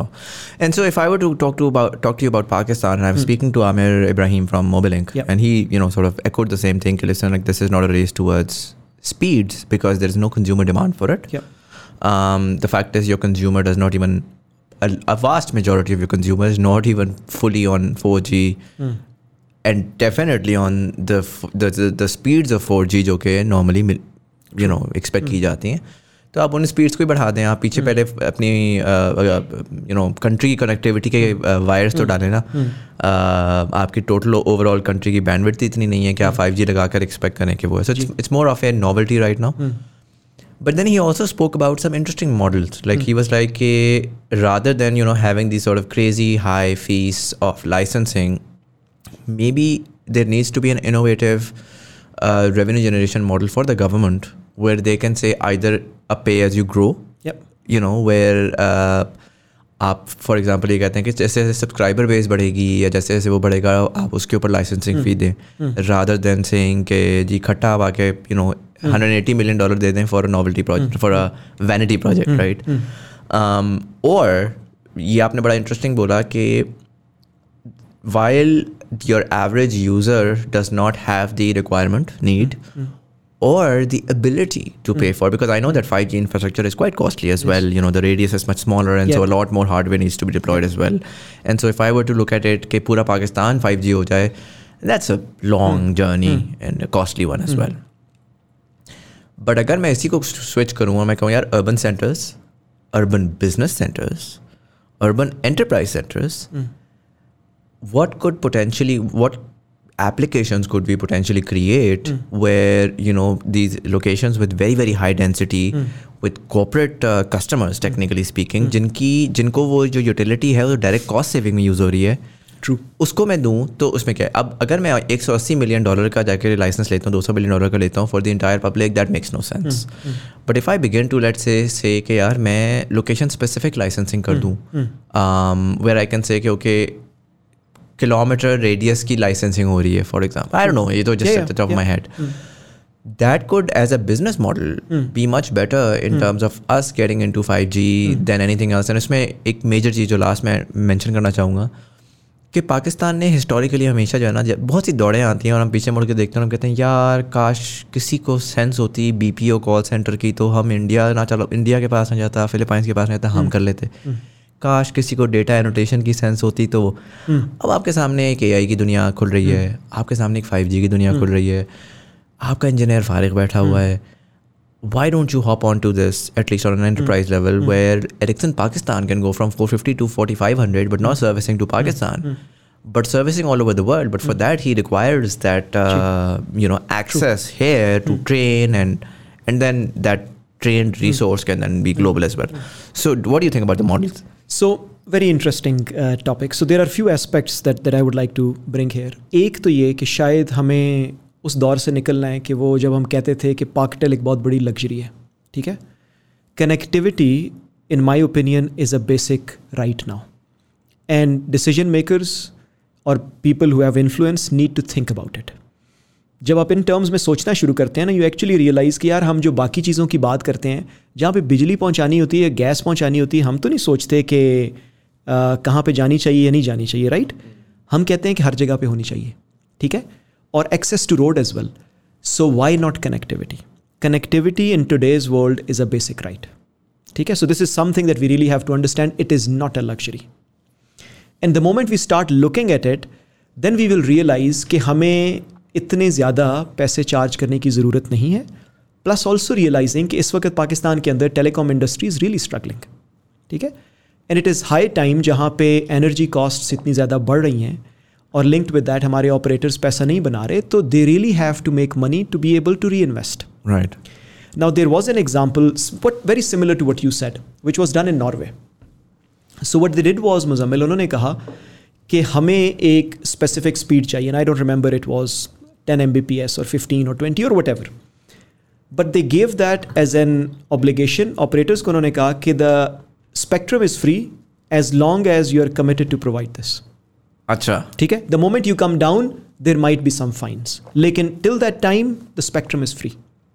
So what they're basically playing on is something that you mentioned a little while ago, of 10% connectivity, Exactly. increasing 1% of GDP. It's really just about how you sort of look at the problem Exactly. and find the solution. Revenue generate करना है, ठीक है जी, government आगे कहती है देखो company इतने पैसे बना रही है, हमें पैसे जनरेट करने हैं. सर 10 और तरीके हैं पैसे जनरेट करने Exactly. के, और शायद वो ज़्यादा एफिशिएंट तरीके हैं. बहुत एफिशिएंट है. देखें, आप और मैं आज ये बैठे, ये इंटरव्यू आज से 10 साल पहले नहीं कर सकते थे, और इस तरीके से हम ब्रॉडकास्ट नहीं कर सकते थे, राइट. और उसकी वजह क्या है, जो एक पूरा इकोसिस्टम क्रिएट हो गया है because of YouTube, WhatsApp and the whole applications, is because of 3G and 4G, राइट. तो उसका इनडायरेक्ट बेनिफिट, आप अपने प्लम्बर से आपने बात करनी है, you can call him on WhatsApp, आप सारी एप्लीकेशंस के ऊपर पैसे उसे पे कर सकते हैं, right. So which is resulting in a efficient use of economy, and it is actually increasing the wealth as well. और उसका इम्पैक्ट है ऑन GDP, ठीक है. Keeping aside the political argument, अगर मोटरवे ना बना होता आज, तो आप हमारे सड़कों की हालत क्या होती है और हम कैसे ट्रैवल करते हैं. हम तो कभी कनेक्टेड ना होते छोटे शहरों के साथ. सर बड़ी अच्छी आपने मिसाल दी. My wife is recently working on this sort of brand project where she was like, I want to connect with women from peri-urban areas and really see what sort of services they're providing, and then see if we can create some sort of value chain where money can be driven to them. Islamabad में वो बैठी हुई हैं, उन्होंने किसी को contact किया DI Khan में. DI खान में उन्होंने एक खातून ढूंढी जो कि ये करती थी काम, उनका नंबर लिया, व्हाट्सएप पे लिटरली सारी डीलिंग व्हाट्सएप पे हुई है. वो तस्वीरें खींच के भेजी, ये क्या वो क्या, फिर ई-कॉमर्स की वजह से उन्होंने सैम्पल्स आगे पीछे कर दिए, और वो डील हो गई पूरी की पूरी without having to go there, without talking to them. उस तरह से वो उन्होंने सारा का सारा लाइक व्हाट्सएप को यूज़ किया, और अब वो इंशाल्लाह पैसा जो है वो फ्लो करना शुरू कर देगा. In an extremely impoverished area, exactly, जिनके लिए जो कि एक्सेस टू मार्केट में वो 2-2 रुपए की चीज़ें बेच रहे थे, जो कि suddenly now to a larger market like Islamabad and then all over Pakistan वो उसी 2 रुपए को 200 पे ले जा सकते and it is only because of connectivity. और कनेक्टिविटी, ठीक है, absolutely. So this is one point. The second point also is कि हम 5G पे नहीं जा सकते with the packages and the mindset of 4G. ठीक है, which actually means कि अगर आपकी एक टिपिकल स्क्रीन को मैं लूँ और 4K डेफिनेशन को लूँ मुजम्मिल, और मैं आज वाले आपके पैकेजेस अप्लाई करूँ on 5G data speeds, it is going to really destroy our operators. So we really have to think of charging differently. Okay, what do you mean by that? And what I mean by that is कि you have to differentiate on the services. ठीक है ना. आज अगर हमारे इस वक्त industry सफ़र कर रही है, उसकी एक वजह यह भी है कि हमने बहुत ज़्यादा ही अनलिमिटेड पैकेजेस प्रोवाइड कर दिए. ठीक है, and it is a high time कि why are telecom industry is paying the cost for it. ठीक है, दुनिया के अंदर इस वक्त शायद डेटा पाकिस्तान में सबसे सस्ता है, और may be amongst the few countries जहाँ पे सबसे सस्ता है. क्या वजह है उसकी? और अगर उसकी कॉस्ट इंडस्ट्री प्ले कर रही है तो may be that is also a reason कि हम अगली टेक्नोलॉजी नहीं जा पा रहे. ठीक है, so that is a moment for all of us in the industry to think about, और उसको हमें ट्रांजिशन करना है. आखिरी चीज़ जो मैं कहूँगा वो ये मेरा पर्सनल ओपिनियन है कि you can not actually say कि अब मैं रेडी हूँ, मेरे पास एप्लीकेशंस भी हैं, मेरे पास इकोसिस्टम भी है, और मैंने अगली टेक्नोलॉजी पे जाना है. ठीक है, so if you look at the advent of 4G, ठीक है, 4G के आते वक्त, उस वक्त अगर आप पुरानी वीडियोज़ या केस स्टडीज़ खोल के देखें तो the best example that was given was video call. 3G के अंदर भी थी वीडियो कॉल, 4G के अंदर भी थी video call, but the technology came first, ecosystem developed on top of that. Right. ठीक है, आज से 10 साल पहले कोई सोच सकता था कि 4G इस्तेमाल करते करते यूट्यूब आएगा, व्हाट्सएप आएगी, इंस्टाग्राम आएगा? कोई सोच भी नहीं सकता था. Right. So what I am trying to say is कि जो कनेक्टिविटी है और टेक्नोलॉजी का एक बेसिक इंफ्रास्ट्रक्चर है वो प्रोवाइड करना कुछ और प्लेयर्स का काम है, और उसके ऊपर इनोवेशन होना कुछ और लोगों का काम है. But we need to make sure कि हम वो प्रोवाइड करें, क्योंकि हमारी बट वो क्वेश्चन वही ना कि chicken and egg, what comes first. I think connectivity comes first. It does. And then उसके बाद वही जो मैंने बात बोली कि इफ़ यू वांट टू, आप कह रहे हैं कि IT एक्सपोर्ट्स $10 बिलियन पे चली जाएं, उसके अंदर यू कांट डू दैट अगर आपकी लोड शेडिंग होती रहेगी, आपके पास हाई स्पीड इंटरनेट नहीं होगा, आपके लोगों के पास access to the latest technologies नहीं होंगी. Exactly. You can't compete with India, you can't compete with Philippines. नहीं. और अनफॉर्चुनेटली दुनिया के अंदर concept of network outages is totally gone now. Right. लेकिन हमारे पास होता है, और उन मजबूरी से होता है, because when mobile operators have to make a decision कि यार मैंने पैसे बनाने हैं, because end of the day they are a business as well, या मैंने साइट को अप रखना है. So as a business what kind of decision would you make? So मेरा ये ख्याल है कि हमें भी शायद एज कंज्यूमर्स की आदत पड़ गई है कि मैंने 20 रुपए देने और मैंने अनलिमिटेड डेटा एंजॉय करना है. But end of the day वो अनलिमिटेड डेटा हम किस मकसद के लिए एंजॉय कर रहे हैं? अगर हमने सारा दिन बैठ के यूट्यूब ही देखनी है या फेसबुक ही स्क्रॉल करनी है, तो मे be it's a moment for us to think as well कि शायद उसकी कॉस्ट हमें ज़्यादा पे करनी पड़ेगी. Right, make sense. थोड़ा सा मैं कॉन्वर्जेशन को फ्लिप करूँगा, and I like to understand, you know, I know that you when you went to, वहाँ से हम बेसिकली टेंजेंट पे निकले थे, but when you went to, और rather you were posted on a position जहाँ पर आप रीजन को देखना शुरू हो गए थे, तो how was that as an experience, you know, moving away from just working with Pakistan in Pakistan?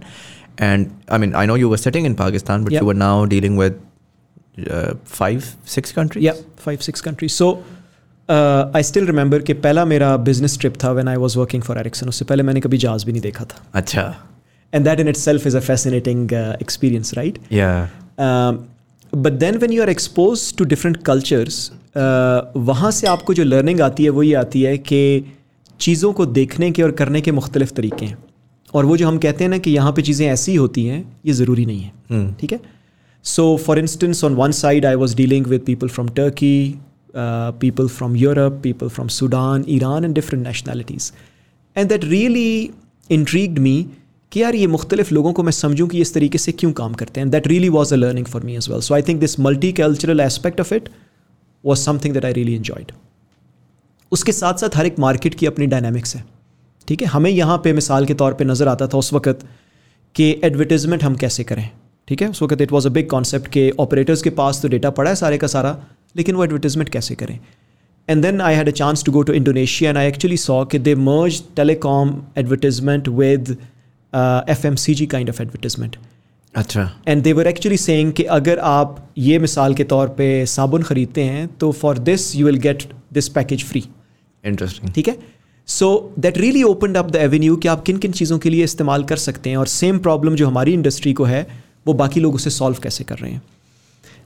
आखिरी चीज़ जो मैं कहूँगा वो ये थी कि Ericsson being a global company is present everywhere, right? So I mean we are present in close to 180 countries. लेकिन हर एक कंपनी का लोकली का अपना फ्लेवर भी है. And that's really interesting to see कि जब आप पाकिस्तान ऑफिस में वॉक इन करते हैं तो एक पाकिस्तान का फ्लेवर है. When you walk into a Turkey office or somewhere else, it has a different flavor as well, and that was also interesting to see. Right, and obviously आपका जो meetings वगैरह तो रही होंगी जिसमें आप you had to travel, but because it's a multinational company उस तरह से, were you able to get transferred to other regions as well and work there as well? Yeah. So the opportunity came in. So from 2009 till 2011, I was working on this regional role, right?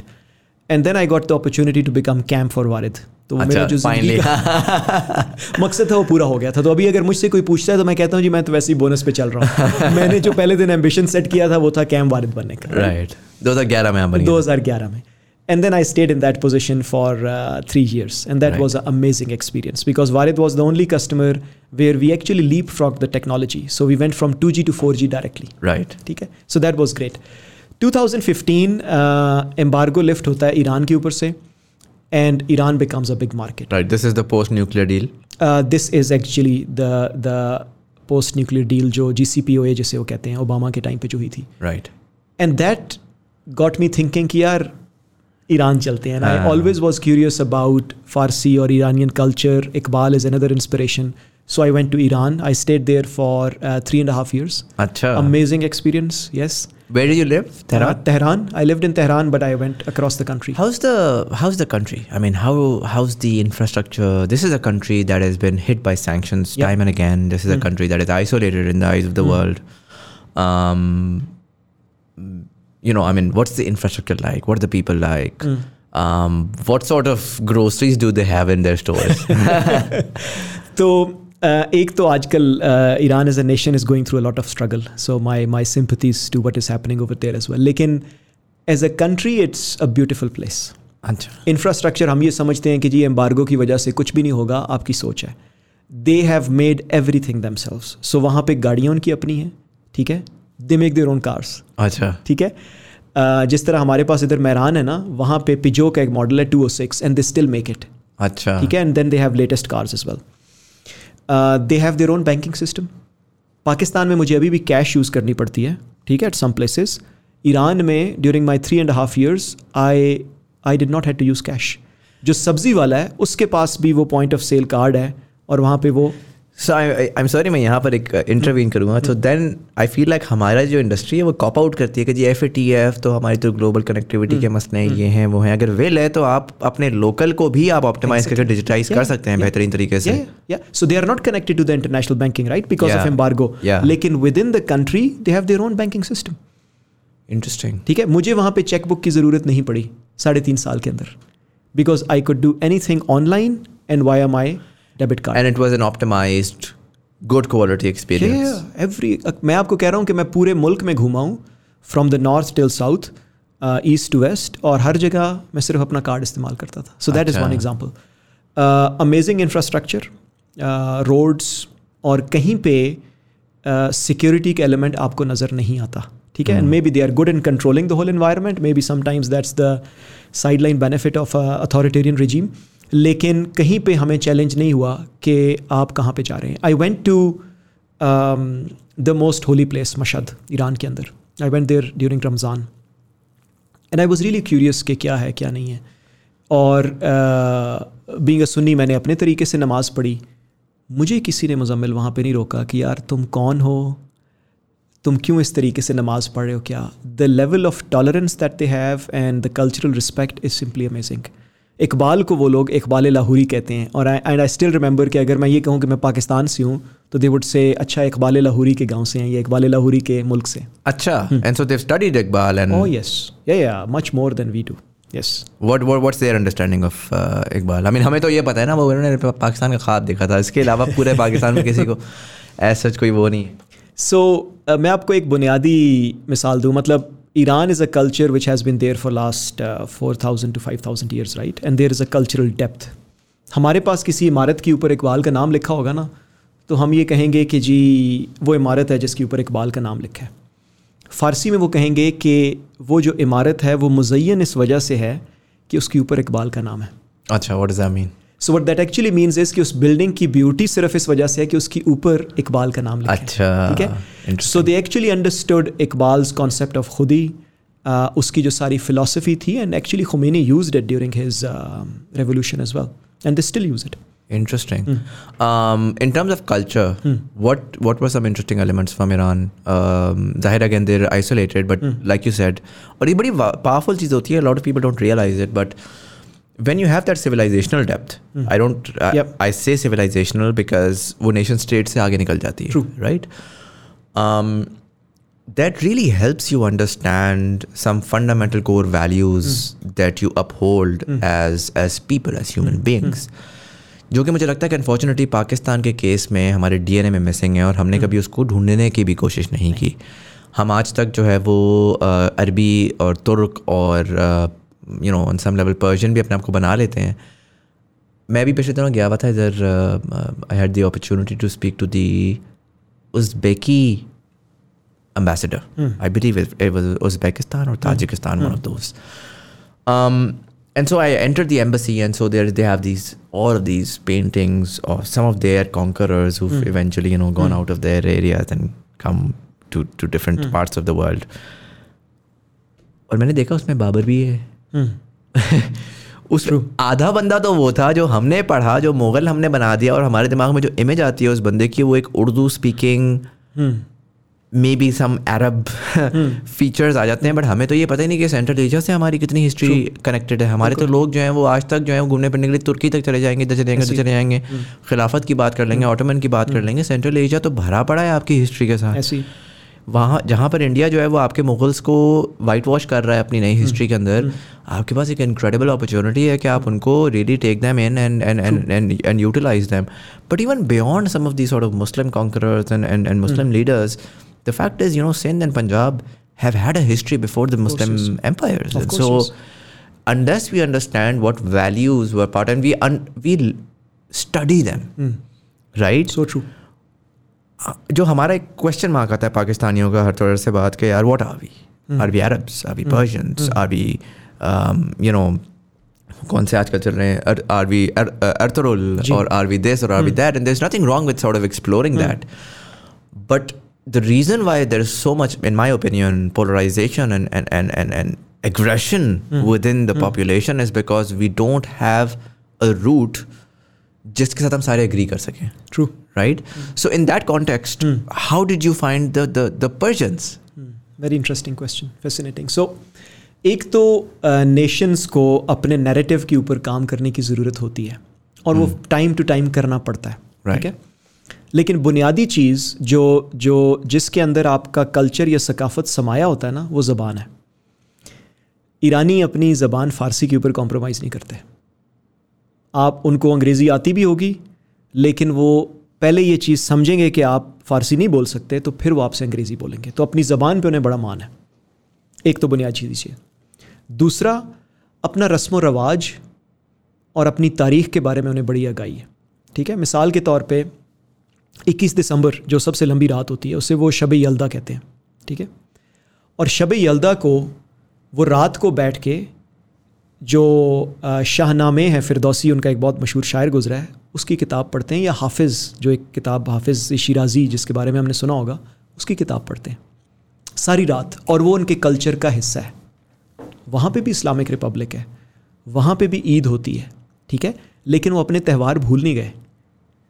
Eid ul Fitr भी होती है, ईद कुर्बान भी होती है, लेकिन उन्होंने सिर्फ उन्हीं त्यौहारों को अपना नहीं लिया. उनको अपने पुराने त्यौहार याद है, और वो कोशिश करते हैं कि वो अपनी नई नस्ल को उन चीज़ों के बारे में याद करवाएं. ईरान के अंदर बड़े खूबसूरत पार्क हैं मुज़म्मिल, जगह जगह आप जाएं. तेहरान बहुत मसरूफ़ शहर है, लेकिन वहाँ पे भी मेरा नहीं ख्याल कि 1 किलोमीटर से ज़्यादा के मसाफत पे कोई पार्क नहीं होगा. और ईरानी सुबह के टाइम पे मैंने देखा है स्पीकर्स के ऊपर म्यूज़िक चल रहा होगा और लोग मिलके एक्सरसाइज कर रहे होंगे. ठीक है. किसी मुआशरे वहाँ पे किसी वॉक ऑफ लाइफ के अंदर मैंने नहीं देखा कि ख़वातीन शामिल ना हों. ठीक है, आपकी नज़र में तो यही आता है ना कि वो पर्दा, और बिल्कुल नहीं। वाहिद मुल्क है यूरोप के अंदर, मैंने कम देखा है, ईरान के अंदर मैंने ज़्यादा देखा है कि टैक्सी ड्राइवर तक आपको ख़वातीन मिलती हैं जी। अच्छा, हमारी वर्कफोर्स के अंदर वहाँ पे एरिक्सन ईरान के अंदर it was 25 to 30% for women. And it's so interesting how the media plays it though, right? Like the media has told us this sort of Talibanized regime that's, where it's very, it's so fascinating. और मैं आपको एक और चीज़ बताऊँ मिसाल के तौर पे कि ज़बान की मैंने बात की, राइट? ज़बान सिर्फ बोलने से नहीं आती, ज़बान के अंदर आपको अपने ख़यालात को इम्प्लीमेंट करना पड़ता है। मैं पहले ईरान गया तो महीने 2 बाद कंपनी ने एक ड्राइवर दिया और उससे मेरी बातचीत हो रही थी, तो उसको एक दिन मैंने कहा कि यार कल ज़रा इस टाइम पे आ जाना, तो उसने मुझे कहा, एंड ही वाज अ गाय, तो उसने मुझे कहा जी माय हस्बैंड इज़ सिक। अब मैंने सोचा कि यूरोप के बारे में और बाकी सोसाइटीज़ के बारे में तो आपने सुना हुआ है, ये मेरा ख्याल नहीं था कि ईरान भी इतना एडवांस होगा। सो फिर उससे मैंने पूछा कि यार क्या मतलब, तो उसने मुझे कहा जी माय हमसर। सो ईरान के अंदर, फ़ारसी के अंदर, they have taken away the words or the nouns for he and she. Interesting. And that was a conscious decision that they made to bring equality. Wow. And it was done like 1200 years ago. And so this is equality की बात आज भी होती है. It's so interesting that a lot of times when we talk about a lot of these things, because हमने अपने तरफ expand नहीं किया तो हम उसमें एक वेस्टर्न लेंस लेकर आ रहे होते हैं, but we have a lot of these things within our own culture which is much more contextualized to us, जहाँ पर ये चीज़ें हो रही हैं. It's not like you know हम जो ईस्ट है वो बड़ा रिग्रेसिव था या Islamic world was very regressive. We had our own evolution and that evolution is showing in different cultures. So हम हमेशा बात करते हैं first world, second world and third world, right? But in my opinion, that is very much a capitalist-driven thing. Because take away the economic aspect of it, and then tell me who is third world and who is first world. Yeah. Right? There has to be some cultural depth as well. You look Europe की history आज से 1000 साल पहले चले जाएं तो क्या है? ठीक है? आपने एक बहुत बड़े अच्छी बात की which was about हमारी अपनी हिस्ट्री क्या है और हमारे जवान सोचते हैं कि हम कहाँ से आए हैं. एल्गोरिदम की मैंने बात की थी and as a computer person you also know, और I hope कि बाकी लोग भी समझते हो, but algorithm lies at the heart of all computer work that you do, right? The word itself comes from Al-Khwarizmi. ठीक है? So Al-Khwarizmi was a Muslim scientist who came from Central Asia. यहाँ पे most likely यहाँ से गुजर के गया होगा. He ended up in Baghdad and he did a lot of research. The challenge Al-Khwarizmi had was कि he was looking for Indian numerals. ठीक है? और उसको किताब तो मिल गई वहाँ पे हाउस ऑफ नॉलेज के अंदर, लेकिन वो किताब संस्कृत में लिखी हुई थी. ठीक है? And he actually got hold of 2 पुराने बूढ़े बंदे थे, उनको उसने कहा आपको संस्कृत आती है? उन्होंने कहा हमें आती है. So they would translate into Arabic during the day and he would read at night. ठीक है? और एक दिन रात को वो पढ़ रहा था और उसने चिल्लाना शुरू कर दिया, मुझे मिल गया, मुझे मिल गया. What he found out was 0. Right. ठीक है? And imagine a calculation without 0. Imagine computer and its basics without 0. And so outside of Sanskrit at the time in that world, there was no 0? There was no 0. Al-Khwarizmi was the first guy who discovers that. And how he discovers it is coming from a person which is Brahmagupta. And that Brahmagupta could have come from this place. और दूर जाने की हमें ज़रूरत नहीं है. अगर आप ऑडियंस भी आपकी सर्च कर सकती है. If you search for Bakhshali script, ठीक है? That is the first documented plaque which has been found which has 1 till 0. और आपको पता है वो कहाँ पे मिली है? Bakhshali is a town close by to Mardan. अच्छा जी. So it's about narrative. Yeah. कि हमें अरब बनने की ज़रूरत भी नहीं है.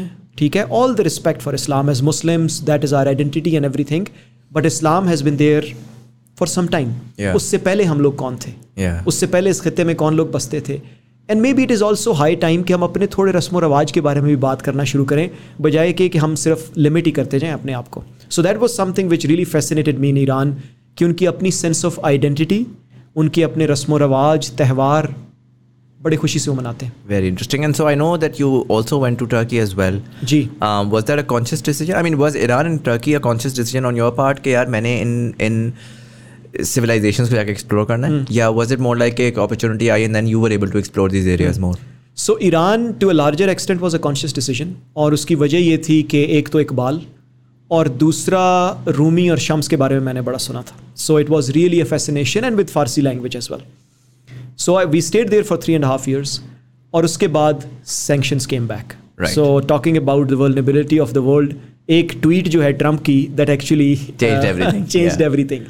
And so sanctions came back and now suddenly you have to leave. Like, Yeah, exactly. So I made the commitment कि I'll be the last foreigner to leave in the country. अच्छा. And that was very emotional experience, Muzammil, क्योंकि we were an organization of 700 people and we had to bring it down to a very low number. अच्छा. ठीक है? But all in all, it was a good learning for me as well. From there, I went to Turkey. अच्छा. Turkey इसलिए कि एक तो मुझे बचपन से अतातुर्क से बड़ा उन्स था और उसके साथ साथ टर्किश कल्चर भी in itself is a beautiful culture. So that really intrigued me as well and I also thought कि शायद उनके जो रस्म व रवाज हैं और जो सिस्टम है वो हमसे निस्बतन करीब है. So there were options at that time even to move to Dubai और अबू धाबी और Europe as well. I actually declined that. So there was an offer that came while my shipment was going from Iran to Turkey and they said कि यार उसे Abu Dhabi राउट कर दें. मैंने कहा नहीं जी, for me Turkey is better. And so you stayed there for how long? For 2.5 years. And how was that? That was great as well. So unfortunately I think 1.5 year was during COVID, तो उसके अंदर तो आप इतना घूम फिर सकते नहीं हैं. But Turkey again is another example जहाँ पे Mustafa Kemal comes in and I know we in our country we have multiple views about it. लेकिन अगर प्योरली मैं नेशन बिल्डिंग की बात करूँ, आप उसके मज़हब के बारे में ख्यालात को आप साइड पे रख लें. He gave a new script to the nation. अच्छा. हाँ, so Turkish script, which is based on Latin script now, was given by Mustafa Kemal. अच्छा. And the reason for that was because he felt कि अगर मैंने सारे लोगों को बराबर करना है तालीम के अंदर, I have to do a refresh. Right. दूसरा, Arabic script is not very well suited for Turkish vowels. Right. So he actually said कि हमें उस तरफ मूव करना है. उसके साथ साथ जो सिस्टम उसने उन्हें दिया, which is based on science. आज अगर टर्की के अंदर मुख्तलिफ इंटरनेशनल कंपनीज हैं और उनके रिसर्च सेंटर्स हैं और सब कुछ है, उसकी वजह यह है कि he gave them an education and a system कि आपको साइंस के ऊपर सोचना है. And that really resulted in huge growth for Turkey as well. Beautiful country, पाकिस्तानियों से बड़ा प्यार उन्हें. अच्छा जी. और अगर आप झंडे को भी देखें तो बड़ा हमसे मिलता जुलता है. और वो अपनी ज़बान में उसे कार्दिश कंट्री कहते हैं. कार्दिश इज़ मोर लाइक ब्रदर. अच्छा. तो दे कॉल अस कार्दिश. Very cool. You mentioned Iqbal obviously, and you know उसके बारे में मैं जानना चाहूँगा कि what about Iqbal has fascinated you, but you also mentioned Shams and Rumi. And I know a lot of people sort of Pakistan में actually more people have read 40 Rules of Love and have an understanding of Rumi and Shams more than Iqbal, but why were you always fascinated by एक spirituality की तरफ मुझे आपका एक रुझान नज़र आ रहा है. So I always am fascinated कि आपकी जो ideas हैं और ideals हैं वो कहाँ से आते हैं, right? And I always believe, maybe it's my personality type as well, कि there has to be a deeper meaning to things. Rumi की पैदाइश होती है जी अफ़गानिस्तान में. By origin he is an Afghan. Right. And he is born in Balkh. And he immigrates and migrates and he ends up in Konya. ठीक है. Now ज़िंदगी के अंदर जब हम सोच रहे होते हैं ना, we are trying to relate ourselves to people and their journeys. So in a way I think inherently I was relating my journey to Rumi as well. और वहाँ पे जाके he is just a normal मौलाना. ठीक है. Till he meets someone like Shams and that changes his life. But the experience Rumi goes through is not an easy experience. क्योंकि शम्स उसे challenge करता है उन एरियाज़ में और उन थॉट प्रोसेसेस में जो रूमी ने सोचे भी नहीं है. And then eventually he writes के मौलवी हरगिज़ नशुद मौलाए रूम ता गुलाम शम्स तब्रेज़ी नशुद, कि मौलवी उस वक़्त तक मौलाना नहीं बन सकता था जब तक उसने शम्स की ग़ुलामी कबूल नहीं की. ठीक है. And Shams could be an idea as well. Right. So that whole concept and spirituality really attracted me as well. Iqbal इसलिए क्योंकि Iqbal, in my opinion, was on a journey of self-discovery. So if you read Iqbal's work, which he wrote when he was 30 years old, is very different compared to eventually जो उसने बाद में सारी अपनी शायरी लिखी. And I think in the process he discovered himself. उसका जो हमारे पैगंबर से प्यार था, आशिक़ रसूल था, और उसकी जो depth of ideas हैं, that is simply amazing. Being a computer engineer, I studied recursion. And poetry is very much like a recursion for me. आप एक verse of poetry लिख दें Muzammil, and you can continue to think about it forever, and the recursive loop never stops, right? Right. That for me is poetry. So that was one of the reasons. Have you read a lot of Iqbal's work? Yes, I have. Throughout his time, you mentioned something about him being different at 30 and him being different at 50. Yeah. How would you summarize what his thought processes were? What sort of a person do you imagine Iqbal to be? So Iqbal is someone who has seen the world, and he has really studied hard for it, right? तो philosophy, उसके साथ साथ शायरी से प्यार, and then he goes to Europe, and he has a journey in Europe as well, right? In Germany or other places, and then he comes back at the age of 30, and he writes a book called Stray Reflections, and it's something that I actually encourage everyone to read. और बहुत लंबी किताब नहीं है, कुछ pages के ऊपर सिर्फ एक लाइन है. अच्छा. ठीक है. But that really gives you a window into his thinking at that point in time. बाद में, I think, and at that age, being at 30, Iqbal himself was not very clear कि उसने करना क्या है, क्या उसने इधर सेटल होना है, उसने वापस जाना है, और उसकी थिंकिंग क्या है. But later on, his thinking became very clear as well. For me, Iqbal is someone who has a very high sense of belief. Okay. And you cannot be successful in life अगर आपकी sense of belief और depth of belief strong नहीं है. ठीक है. His sense of belief was very clear कि हमारे लिए we have to become one nation, और जो concept of खुदी है, which is very famous as well, वो उसने हमें दिया है. And then he uses symbols for it. Shaheen is one symbol. Right. ठीक है. और फिर वो जब बात करता है, चाहे वो उठो मेरी दुनिया के गरीबों को जगा दो, या वो इनकरेज करता है खिताब बा जवानान के अंदर, तो वो बड़ा at the root of it जाके बात करता है कि जवान को क्या चीज़ समझनी है. ठीक है. एक और खूबसूरती जो मुझे इकबाल के काम में नज़र आई वो ये है कि कुरान की काफ़ी आयतें हैं जो एज इट इज़ आप उठाएं, या हदीस, वो इकबाल के काम के अंदर आपको नज़र आती हैं. ठीक है. इकबाल की एक बहुत बड़ी मशहूर है, खिदमत सरवरी दर दीन माँ खिदमत करी अस्त, फ़ारसी के अंदर है कि जो सरवरी है, which is like you can call it ruling as well, मेरे दीन के अंदर वो खिदमत करना है. और ये हुजूर सल्लल्लाहु अलैहि वसल्लम की हदीस है, सरवरी दर दीन माँ खिदमत करी अस्त. तो sense of and depth of belief linked with that is giving concepts which are unique. और उसने किसको नहीं पढ़ा, उसने नेटसे को भी पढ़ा, उसने बाकियों को भी पढ़ा, but he really made his own ideals out of it, rather than following कि यार मैं यूरोप गया तो अब मैं यूरोप के पीछे दीवाना हो जाऊँ. और आखिरी चीज़ जो मेरे लिए इकबाल की इंस्पिरेशन है वो ये है कि उसने अपनी सेंस ऑफ आइडेंटिटी पे कॉम्प्रोमाइज़ नहीं किया. मुज़म्मिल, इकबाल को अंग्रेज़ी भी आती थी, इकबाल को जर्मन भी आती थी, लेकिन eventually he ended up writing in Urdu and in Farsi. तो उसकी सेंस ऑफ आइडेंटिटी बड़ी क्लियर थी कि वो है कौन, वो सियालकोट से आया है, और वो अगर बात भी करता था तो बड़े सादे तरीके से बात करता था. And these were some of the things which really fascinated me. Right. Interesting. Why do you think you for most part and most people I speak to, they don't, these are not areas they're thinking about. You know, doesn't really matter कौन सी as पे हैं. Generally post retirement वो जाएंगे और जाके थोड़ी सी spirituality वापस आ जाएगी, एंड देन बी लाइक यार अब तो यू नो पता नहीं कितना टाइम लग गया है, शेल्फ लाइफ रह गई है, सो यू नो अपनी जन्नत क्लियर कर दें. And when I speak to you I don't see this element of जन्नत. I see an element of कि यार मैं एक अशरफुल मखलूक़ात हूँ, तो मुझे सवालात पूछने हैं, मुझे उन सवालात के जवाबात चाहिए. What do you think built this personality? What happens to someone that they are able to go to this sort of a journey? Because with आपने इकबाल के बारे में ये बात की, मुझे आपका भी ये लगता है कि आप एक सेल्फ डिस्कवरी में रहे हैं throughout your life, and largely because you know taking decisions like I'd rather go to Turkey for because of my inspirations rather than going to Europe where I could potentially get a passport is a serious decision, right? At the end of the day. And so that has implications on your life, your kids, your future, and most people do not have the strength to take those decisions. Most people do not have the strength to remain in Pakistan. I mean, for me, you know, I've had to toy with this idea of कि यार क्यों बैठे हुए हो पाकिस्तान में, क्यों आज तक Pakistan, like why do you have this inherent sense of belief कि यार कुछ ना कुछ तो होगा, short term में हो, long term में हो, and that's not easy. to have, right? To believe. आप बंदा चूना अगर लगा रहा होता है ना, वो एक टाइम तक लगा लेता है वो, अगर जब तक दिल को आप नहीं मना सकते तो बाहर वालों को आप क्या ही मनाओगे. So what happened to you? I would say.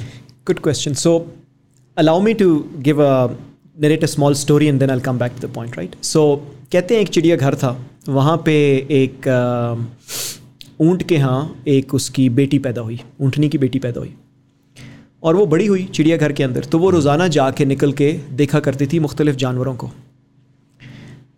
वो वापस आई, उसने आके अपनी माँ से पूछा कि मेरे जहन में कुछ सवाल है. और मुझे नहीं पता उसने ये क्यों कहा कि मेरे जहन में सवाल हैं, लेकिन उसके जहन में एक सवाल था या कुछ सवाल थे. एक सवाल उसने ये पूछा कि मैंने पूरे चिड़ियाघर में देखा है, सिर्फ हमारे जो पाँव हैं वो सबसे मुख्तलिफ हैं, इसकी क्या वजह है? सिर्फ शायद हाथी के पाँव हमसे मिलते जुलते हैं, वो भी पूरे नहीं हैं. उसने कहा बेटा इसलिए कि हम ओरिजिनली सहरा के अंदर रहने के लिए डिज़ाइन हुए हैं और सहरा के अंदर रेत के ऊपर चलने के लिए बड़े मुफीद हैं. कहा अच्छा, ज़बरदस्त. मैंने ये भी देखा है कि हमारी कमर के ऊपर ये एक हमसा है, कुहान है, ये किस लिए? उसने कहा ये इसलिए है कि लंबी मुसाफत के ऊपर हमें एनर्जी स्टोर हम कर सकते हैं, और हमें बार बार अगर खाना ना भी मिले तो इसके अंदर इतना फ़ैट है कि वो हमारी बॉडी के अंदर ताकत दे सकता है. और वो क्यों है? वो इसलिए है कि हमें सहरा के अंदर चलना है. कहा जी आखिरी सवाल है मेरा, वो ये है कि मैंने आँखें भी देखी हैं, और हमारी आँखें, अगर ऊँट की आप आँख देखें तो उसके जो ये आई लैशेज़ होते हैं ये डबल होते हैं compare to other animals, right? तो उसने कहा ये किस वजह से? उसने कहा ये इसलिए कि जब तूफ़ान आता है सहरा के अंदर तो हमारी आंखों के अंदर रेत ना जाए. उसने कहा जी मेरा एक ही सिर्फ आखिरी सवाल है, वो ये है कि हम चिड़ियाघर के अंदर कर क्या रहे? ठीक है, तो आप ऊँट पैदा होके you are destined to be in a desert, ठीक है. मुझे ये चीज़ बड़ी क्लियर थी, और आज मैंने पाकिस्तान का झंडा नहीं लगाया, लेकिन पिछले 6 साल मैंने वो यहाँ से उतारा नहीं है. क्योंकि I could become anyone but end of the day I will be a Pakistani. और मुझे उसके बारे में किसी चीज़ से हिचकिचाने की ज़रूरत नहीं है. लेकिन इसके साथ साथ अगर आप मैं जिस चीज़ को बड़ा बिलीव करता हूँ ना मुज़म्मिल, वो ये है कि ज़िंदगी का एक मकसद है, ठीक है. और ज़िंदगी का मकसद आपको मिलता है जब आप सवाल पूछते हैं. तो गारे हिरा के अंदर हमारे पैगंबर के साथ क्या हुआ था, ठीक है, और वो क्यों जाते थे वहाँ पे, जाके क्यों बैठते थे? उसकी वजह ये थी कि he was thinking about life, कि ज़िंदगी इससे कुछ ज़्यादा भी है, ठीक है. मेरे साथ ज़िंदगी के अंदर कुछ इंसिडेंसेस ऐसे हुए हैं, कुछ यंग एज के ऊपर और कुछ बाद में भी, कि I had to face death, and I actually face death very closely, ठीक है. And when you go through that experience, you actually, ये जो मिथ होती है ना, ये बस्ट हो जाती है कि ज़िंदगी जो है वो पता नहीं कब तक है, शायद 60 साल तक है. नहीं, you actually go through an experience where you realize कि यार this is so fragile, it could go away any time.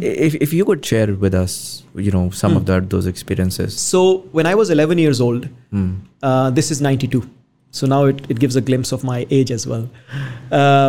तो और हमें शिकार का शौक है as a family. So we went out for wild boar hunting.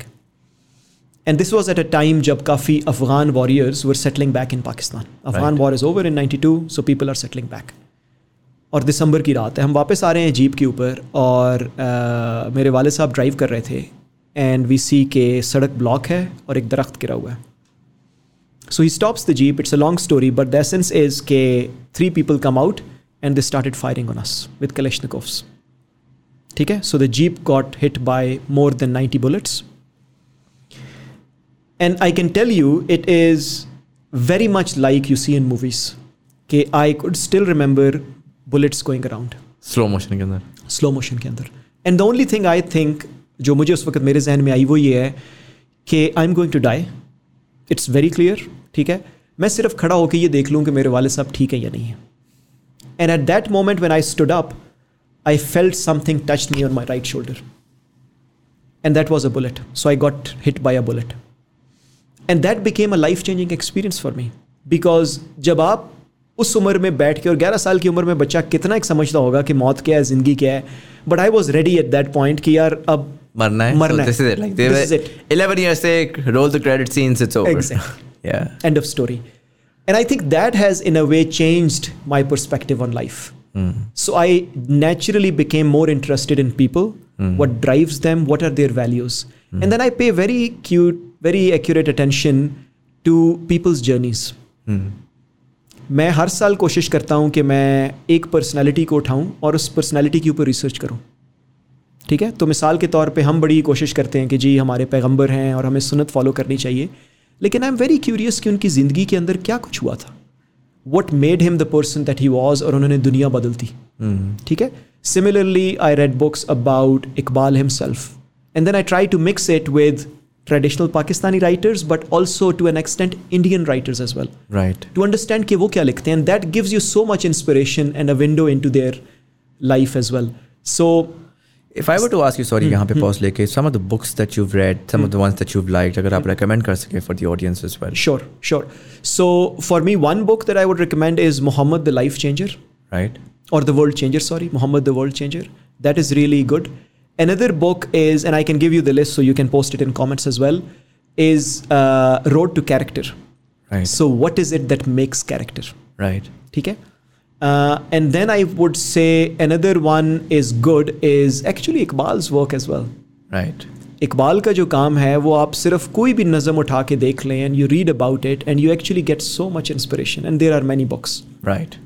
Then I would love to have that list, and sure. and would try to share that with the audience as well. Anyway, so you were telling me about एक तो यहाँ पे at youth you had that experience, and so because of these experiences it began to shape you in a way that you were able to look beyond the designated के भाई ये काम, ये पढ़ाई करो, ये नौकरी करो, you know, बैरियर टाउन में प्लॉट लो और मर जाओ.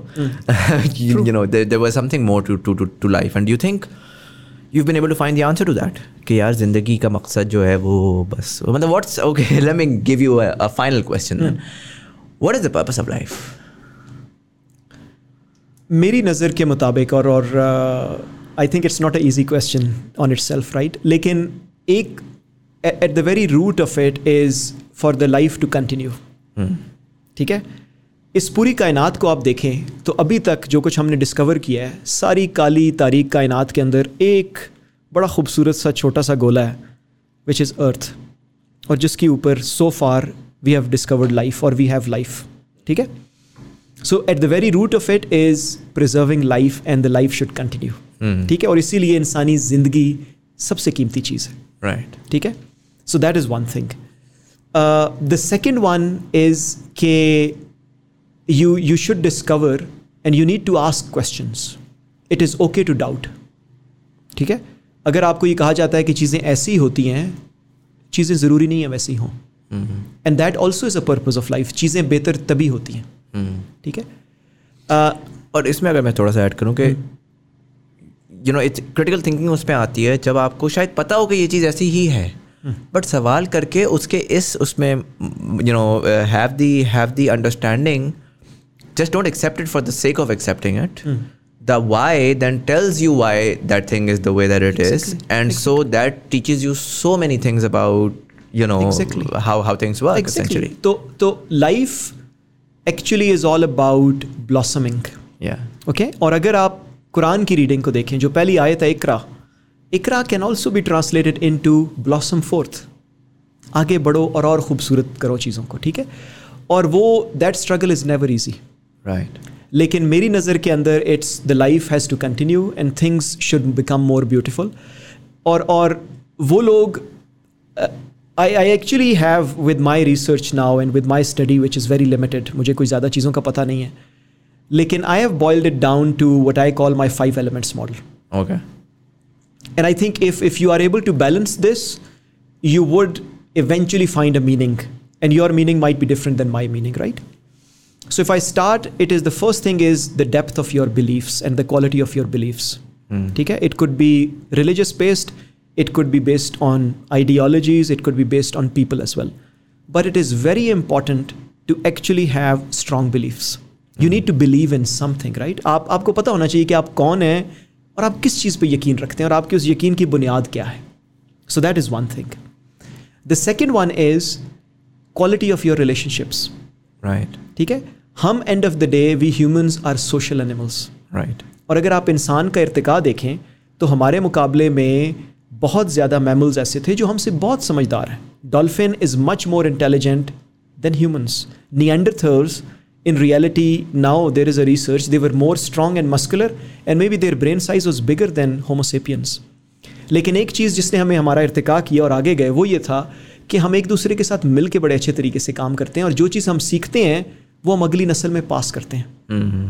So the quality of relationships is really important. आप अपने घर वालों के साथ, दोस्तों यारों के साथ कैसे काम करते हैं. So that is really important. The third thing is के taking care of your health. अगर आप ये समझते हैं कि आप हमेशा लोगों को देंगे और आपका अपना प्याला खाली है, तो आप कब तक देंगे.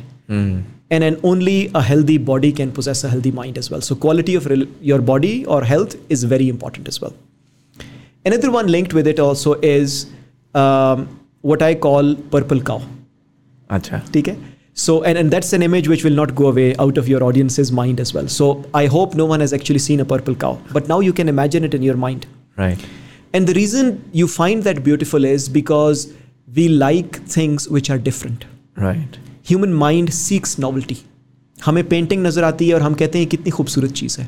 So that is also something that we seek as well. And the last one is the work, जिसको हम शायद बहुत ज़्यादा अटेंशन देते हैं. And those 5 element model for me, if anyone is able to balance, can actually offer you a good balance and a meaning in life as well. Make sense. And so work is definitely, so आपने कहा social belief important है because it gives you a sense of purpose. Relationships, because again we're social animals, we have to survive, and I think a large part of our health, वो जो एक mental health crisis पूरी दुनिया में चल रहा है, वो I think with post capitalism, urbanization, हर अपार्टमेंट में अपना बस बंदा है और वो एक रोबोटिक तरीके से चल रहा है. वो कहते हैं ना कि बहुत सारी जो एक्चुअली ईस्टर्न कल्चर्स हैं जहाँ पर स्टिल sort of communal निज़ाम ज़्यादा है, वहाँ पे गुर्बत होगी लेकिन लोग खुश ज़्यादा हैं. बिल्कुल सही बात. तो वो बड़ा इंपॉर्टेंट है for your mental health there as well. Body की health, I feel like a lot of people don't like. कोई भारी बात है कि अगर आप सारा कुछ ठीक कर रहे हैं लेकिन अगर आपने मर जाना है तो फिर तो इट्स इररिलेवेंट. Like exactly. और अगर आपने नहीं भी मरना और आपने टाइम तकलीफ में गुजारना है, हाँ, तो what's the point. Make sense. चौथी चीज़ आपने क्रिएटिविटी कही थी, and I think that is something just one of the most interesting point out of all of these 5, because 5 के बारे में कुछ ना कुछ हम सोचते हैं, लेकिन क्रिएटिविटी के बारे में हम ऐसा सोचते नहीं हैं. हम ये नहीं सोचते कि यार क्योंकि हमारे यहाँ बचपन से हम पर काट रहे हैं, हम हर चीज़ को बहुत ज़्यादा डब्बों में बंद कर रहे हैं. वो कहते हैं think outside of the box. तो हमारे तो बॉक्स पे इतना ताला लगा हुआ है कि वो बेचारा कोई सोचता ही नहीं है उसके बारे में. True. But that's what you are saying is कि चाहे आप जिस इंडस्ट्री में, जिस उसमें, doesn't matter, you should always at least be able to dream, to visualize, to and ask questions and be curious एंड वो सारा का सारा. And then the fifth is always definitely work there as well. Like आप क्या कर रहे हैं, क्यों कर रहे हैं, उसको कुछ ना कुछ तो आपको उसके ऊपर एलिमेंट डालना है. आमिर भाई, we're at the 1 hour, probably we're at the 2 hour mark, and so I am going to wrap this up, but I'm going to ask you one last question that I ask all of my guests, and I hope I'm going to get a different answer from you because of the way that you think and your research as well. How do you see Pakistan 28 years from now, knowing what you know now, seeing what you've seen? You've been in Iran and Turkey and Turkey as they now officially Turkey. How do you see Pakistan? और ये बड़ा अच्छा है इस वजह से because आपका 2 ऐसे कल्चर्स के साथ, ऐसी सिविलाइजेशंस के साथ कनेक्टिविटी रही है जो कि बड़े क्लोज हैं. उनको देख के हम बहुत चीज़ें सीख सकते हैं. हम शायद अमेरिका से इतनी चीज़ें नहीं सीख सकते. वो मुख्तलिफ लोग हैं, मुख्तलिफ रेस है, मुख्तलिफ उनकी एवोल्यूशन रही है.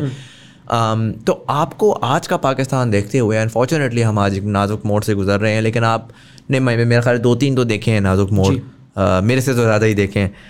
And so you can give a more, क्योंकि आपने जब वो पुराना अगर नाजुक मोड़ देखा है ना, तो आपने शायद होपलेसनेस आपकी उस वक्त चली गई होगी, फिर आपने उसके बाद एक बेहतरी भी देखी और आपने उसमें वो नॉर्मलाइजेशन भी देखी. So how do you see Pakistan 28 years from now, knowing what you know now, seeing what you've seen? तो एक तो ये कि हम जब मिसाल के तौर पे मैं ईरान में रहा या तुर्की में, या उसके अलावा Ericsson is a Swedish company, तो स्वीडन की अगर मैं तारीख को देखूँ तो Sweden as a country next year they'll complete 500 years. ठीक है. और स्कैंडिनेवियन मॉडल लोगों को बड़ा अट्रैक्ट करता है, and it is a beautiful model as well. Iran की अगर मैं हिस्ट्री को देखूँ तो दैट इज़ वी सेड 4,500 और 5,000 years. तुर्की काफ़ी पुराना है. लेकिन Pakistan is one of those countries जो काफ़ी यंग हैं. ठीक है. And I can only compare it with a teenager. बहुत ज़्यादा हार्मोन्स होते हैं, बहुत ज़्यादा एनर्जी होती है, तजर्बा बड़ा कम होता है. ठीक है. So nations have to go through that phase. और इसमें भी कोई शक नहीं है, हम हमेशा कहते हैं हमारे पास वक्त उतना नहीं है जितने बाकी ममालिक के पास है. लेकिन जो हमारी रेजिलियंस है as a nation, that is amazing. ठीक है, हम हर चीज़ के अंदर गुजारा भी कर लेते हैं और उसे संभाल भी लेते हैं। ठीक है, बहुत से लोगों की और बहुत से ममालिक की शायद उतनी बर्दाश्त ही नहीं है जितनी हमारी है। तो मेरा ख्याल है सबसे बड़ा एसेट तो हमारी रेजिलियंस है। दूसरी चीज़, अगर मैं पाकिस्तानीज़ को एज अ नेशन देखूं तो हम लोग बहुत मेहनती लोग हैं, इंतहाई मेहनती लोग हैं, लेकिन जिस चीज़ की शायद हमें ज़रूरत है फ्रॉम टाइम टू टाइम, वो सेंस ऑफ डायरेक्शन की है। और वो ये है कि यार हमने जाना किधर है और हमें क्या अचीव करना है। तो मैं 2050 राइट के ऊपर पाकिस्तान को बहुत अच्छी हालत में देख रहा हूँ। And the reason I decided to come back was also क्योंकि मेरा ये ख्याल है कि हम अगर बाहर से बैठे सिर्फ पाकिस्तान को देखते रहेंगे तो फेसबुक और इंस्टाग्राम के ऊपर तो एक हद तक ही हम कर सकते हैं ना, हमें वापस आके कुछ करना है। And that requires us to take risk as well. ये जर्नी आसान नहीं होगी, ठीक है, लेकिन उसके साथ साथ जो बड़ा ज़रूरी है वो ये है कि इस जर्नी के अंदर हम सारे लोग शामिल हों। तो एक आखिरी चीज़ जो मैं कहना चाहूँगा मुज़म्मिल, वो ये है कि एक बड़ा मशहूर शायर था अत्तार ऑफ निशापुर, और अत्तार कहते हैं उसको जो खुशबू बेचता है। अच्छा, ठीक है, तो उसने एक नज़म लिखी थी जिसको कॉन्फ्रेंस ऑफ बर्ड्स कहते हैं, और उसके अंदर उसने एक कॉन्सेप्ट दिया था विच वॉज सी मुर्ग। अब सी मुर्ग फ़ारसी के अंदर या पर्शियन लिटरेचर के अंदर कहते हैं फिनिक्स को भी कहा जा सकता है। ठीक है, so it is a mythical bird. तो वो क्या करता है उस नज़म के अंदर, वो ये कहता है, आंसरिंग योर क्वेश्चन कि हम 2050 में अपने आप को कहाँ पे देख रहे हैं और मैं कहाँ देख रहा हूँ। उस नज़म के अंदर हुदहुद जो है वो सो कॉल्ड लीडर है उनका, और वो सारे परिंदों को कन्विंस करता है कि जी आप लोग मेरे साथ चलें और एक जर्नी पे हम चलते हैं, और उस जर्नी के अंदर हम सी मुर्ग को मिलेंगे। ठीक है, और सी मुर्ग हमारे सारे मसाइल भी हल कर देगा और सी मुर्ग हमारा लीडर होगा। ठीक है, क्योंकि उन्हें ये फील होता है कि वो एक लॉस्ट स्टेट के अंदर है और उनको पता नहीं है वो जा किधर रहे हैं। अब मज़े की बात यह है कि वो जो ग्रुप है वो 30 परिंदे हैं।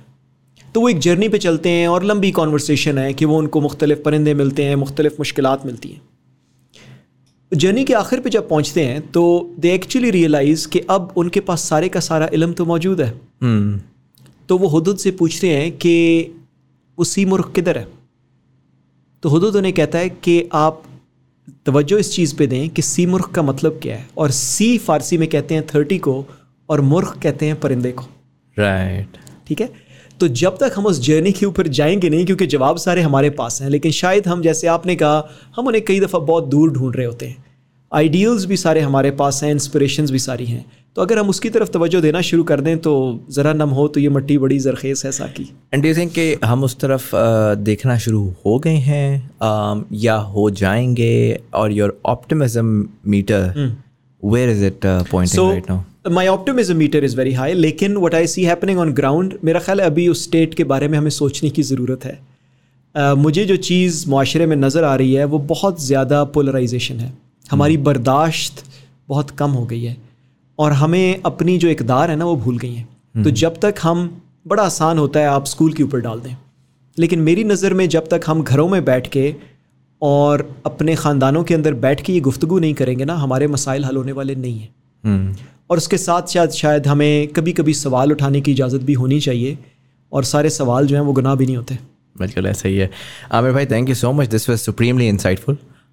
You took the time out and shared all that insight with you. Thank you so much for coming in. Thanks a lot for having me. Very kind of you. And for all of you guys, thank you so much for watching. अगर आपको ये episode पसंद आई हो तो अपने दोस्तों यारों के साथ जरूर शेयर करिएगा। अगर आप किसी चीज़ से एग्री या डिसएग्री करते हैं, हमें कमेंट सेक्शन में आके बताएं। We'd love to hear your thoughts. इसी के साथ साथ फेसबुक वाले नीचे दिए हुए लिंक पर क्लिक करके TBD कम्युनिटी ज्वाइन कर सकते हैं, जहाँ पर हम डिफरेंट फीडबैक भी लेते हैं, गेस्ट रिकमेंडेशंस भी लेते हैं, आर्टिकल्स भी शेयर करते हैं। Check that out as well. YouTube वाले लाइक का बटन दबाएंगे, एंगेजमेंट बढ़ेगी, ज़्यादा लोगों तक हमारी कॉन्वर्सेशन पहुंचेगी। ऑडियो प्लेटफॉर्म्स वाले सब्सक्राइब का बटन दबाएंगे, आने वाले एपिसोड्स की आपको नोटिफिकेशन मिलेगी। इसी के साथ साथ यहाँ पर कहीं पर ईजी पैसा जैज़ कैश आ रहा होगा। If you'd like to support the channel, we accept anything from ₹1 to as much as you'd like. It's the thought that counts. इसी के साथ साथ we are planning on scaling up the podcast, and so we are looking for partners, brands, anyone who'd like to partner with us, and we're creating sort of partnered segments for that. So very soon we'll be launching that. But also, if you'd like to reach out, the email address is on our platform, so you can check that out as well. But anyways, this was Sayyid Muzammil Hasan Zaidi. You were watching Thought Behind Things. Thank you so much for watching, and I'll see you in the next one.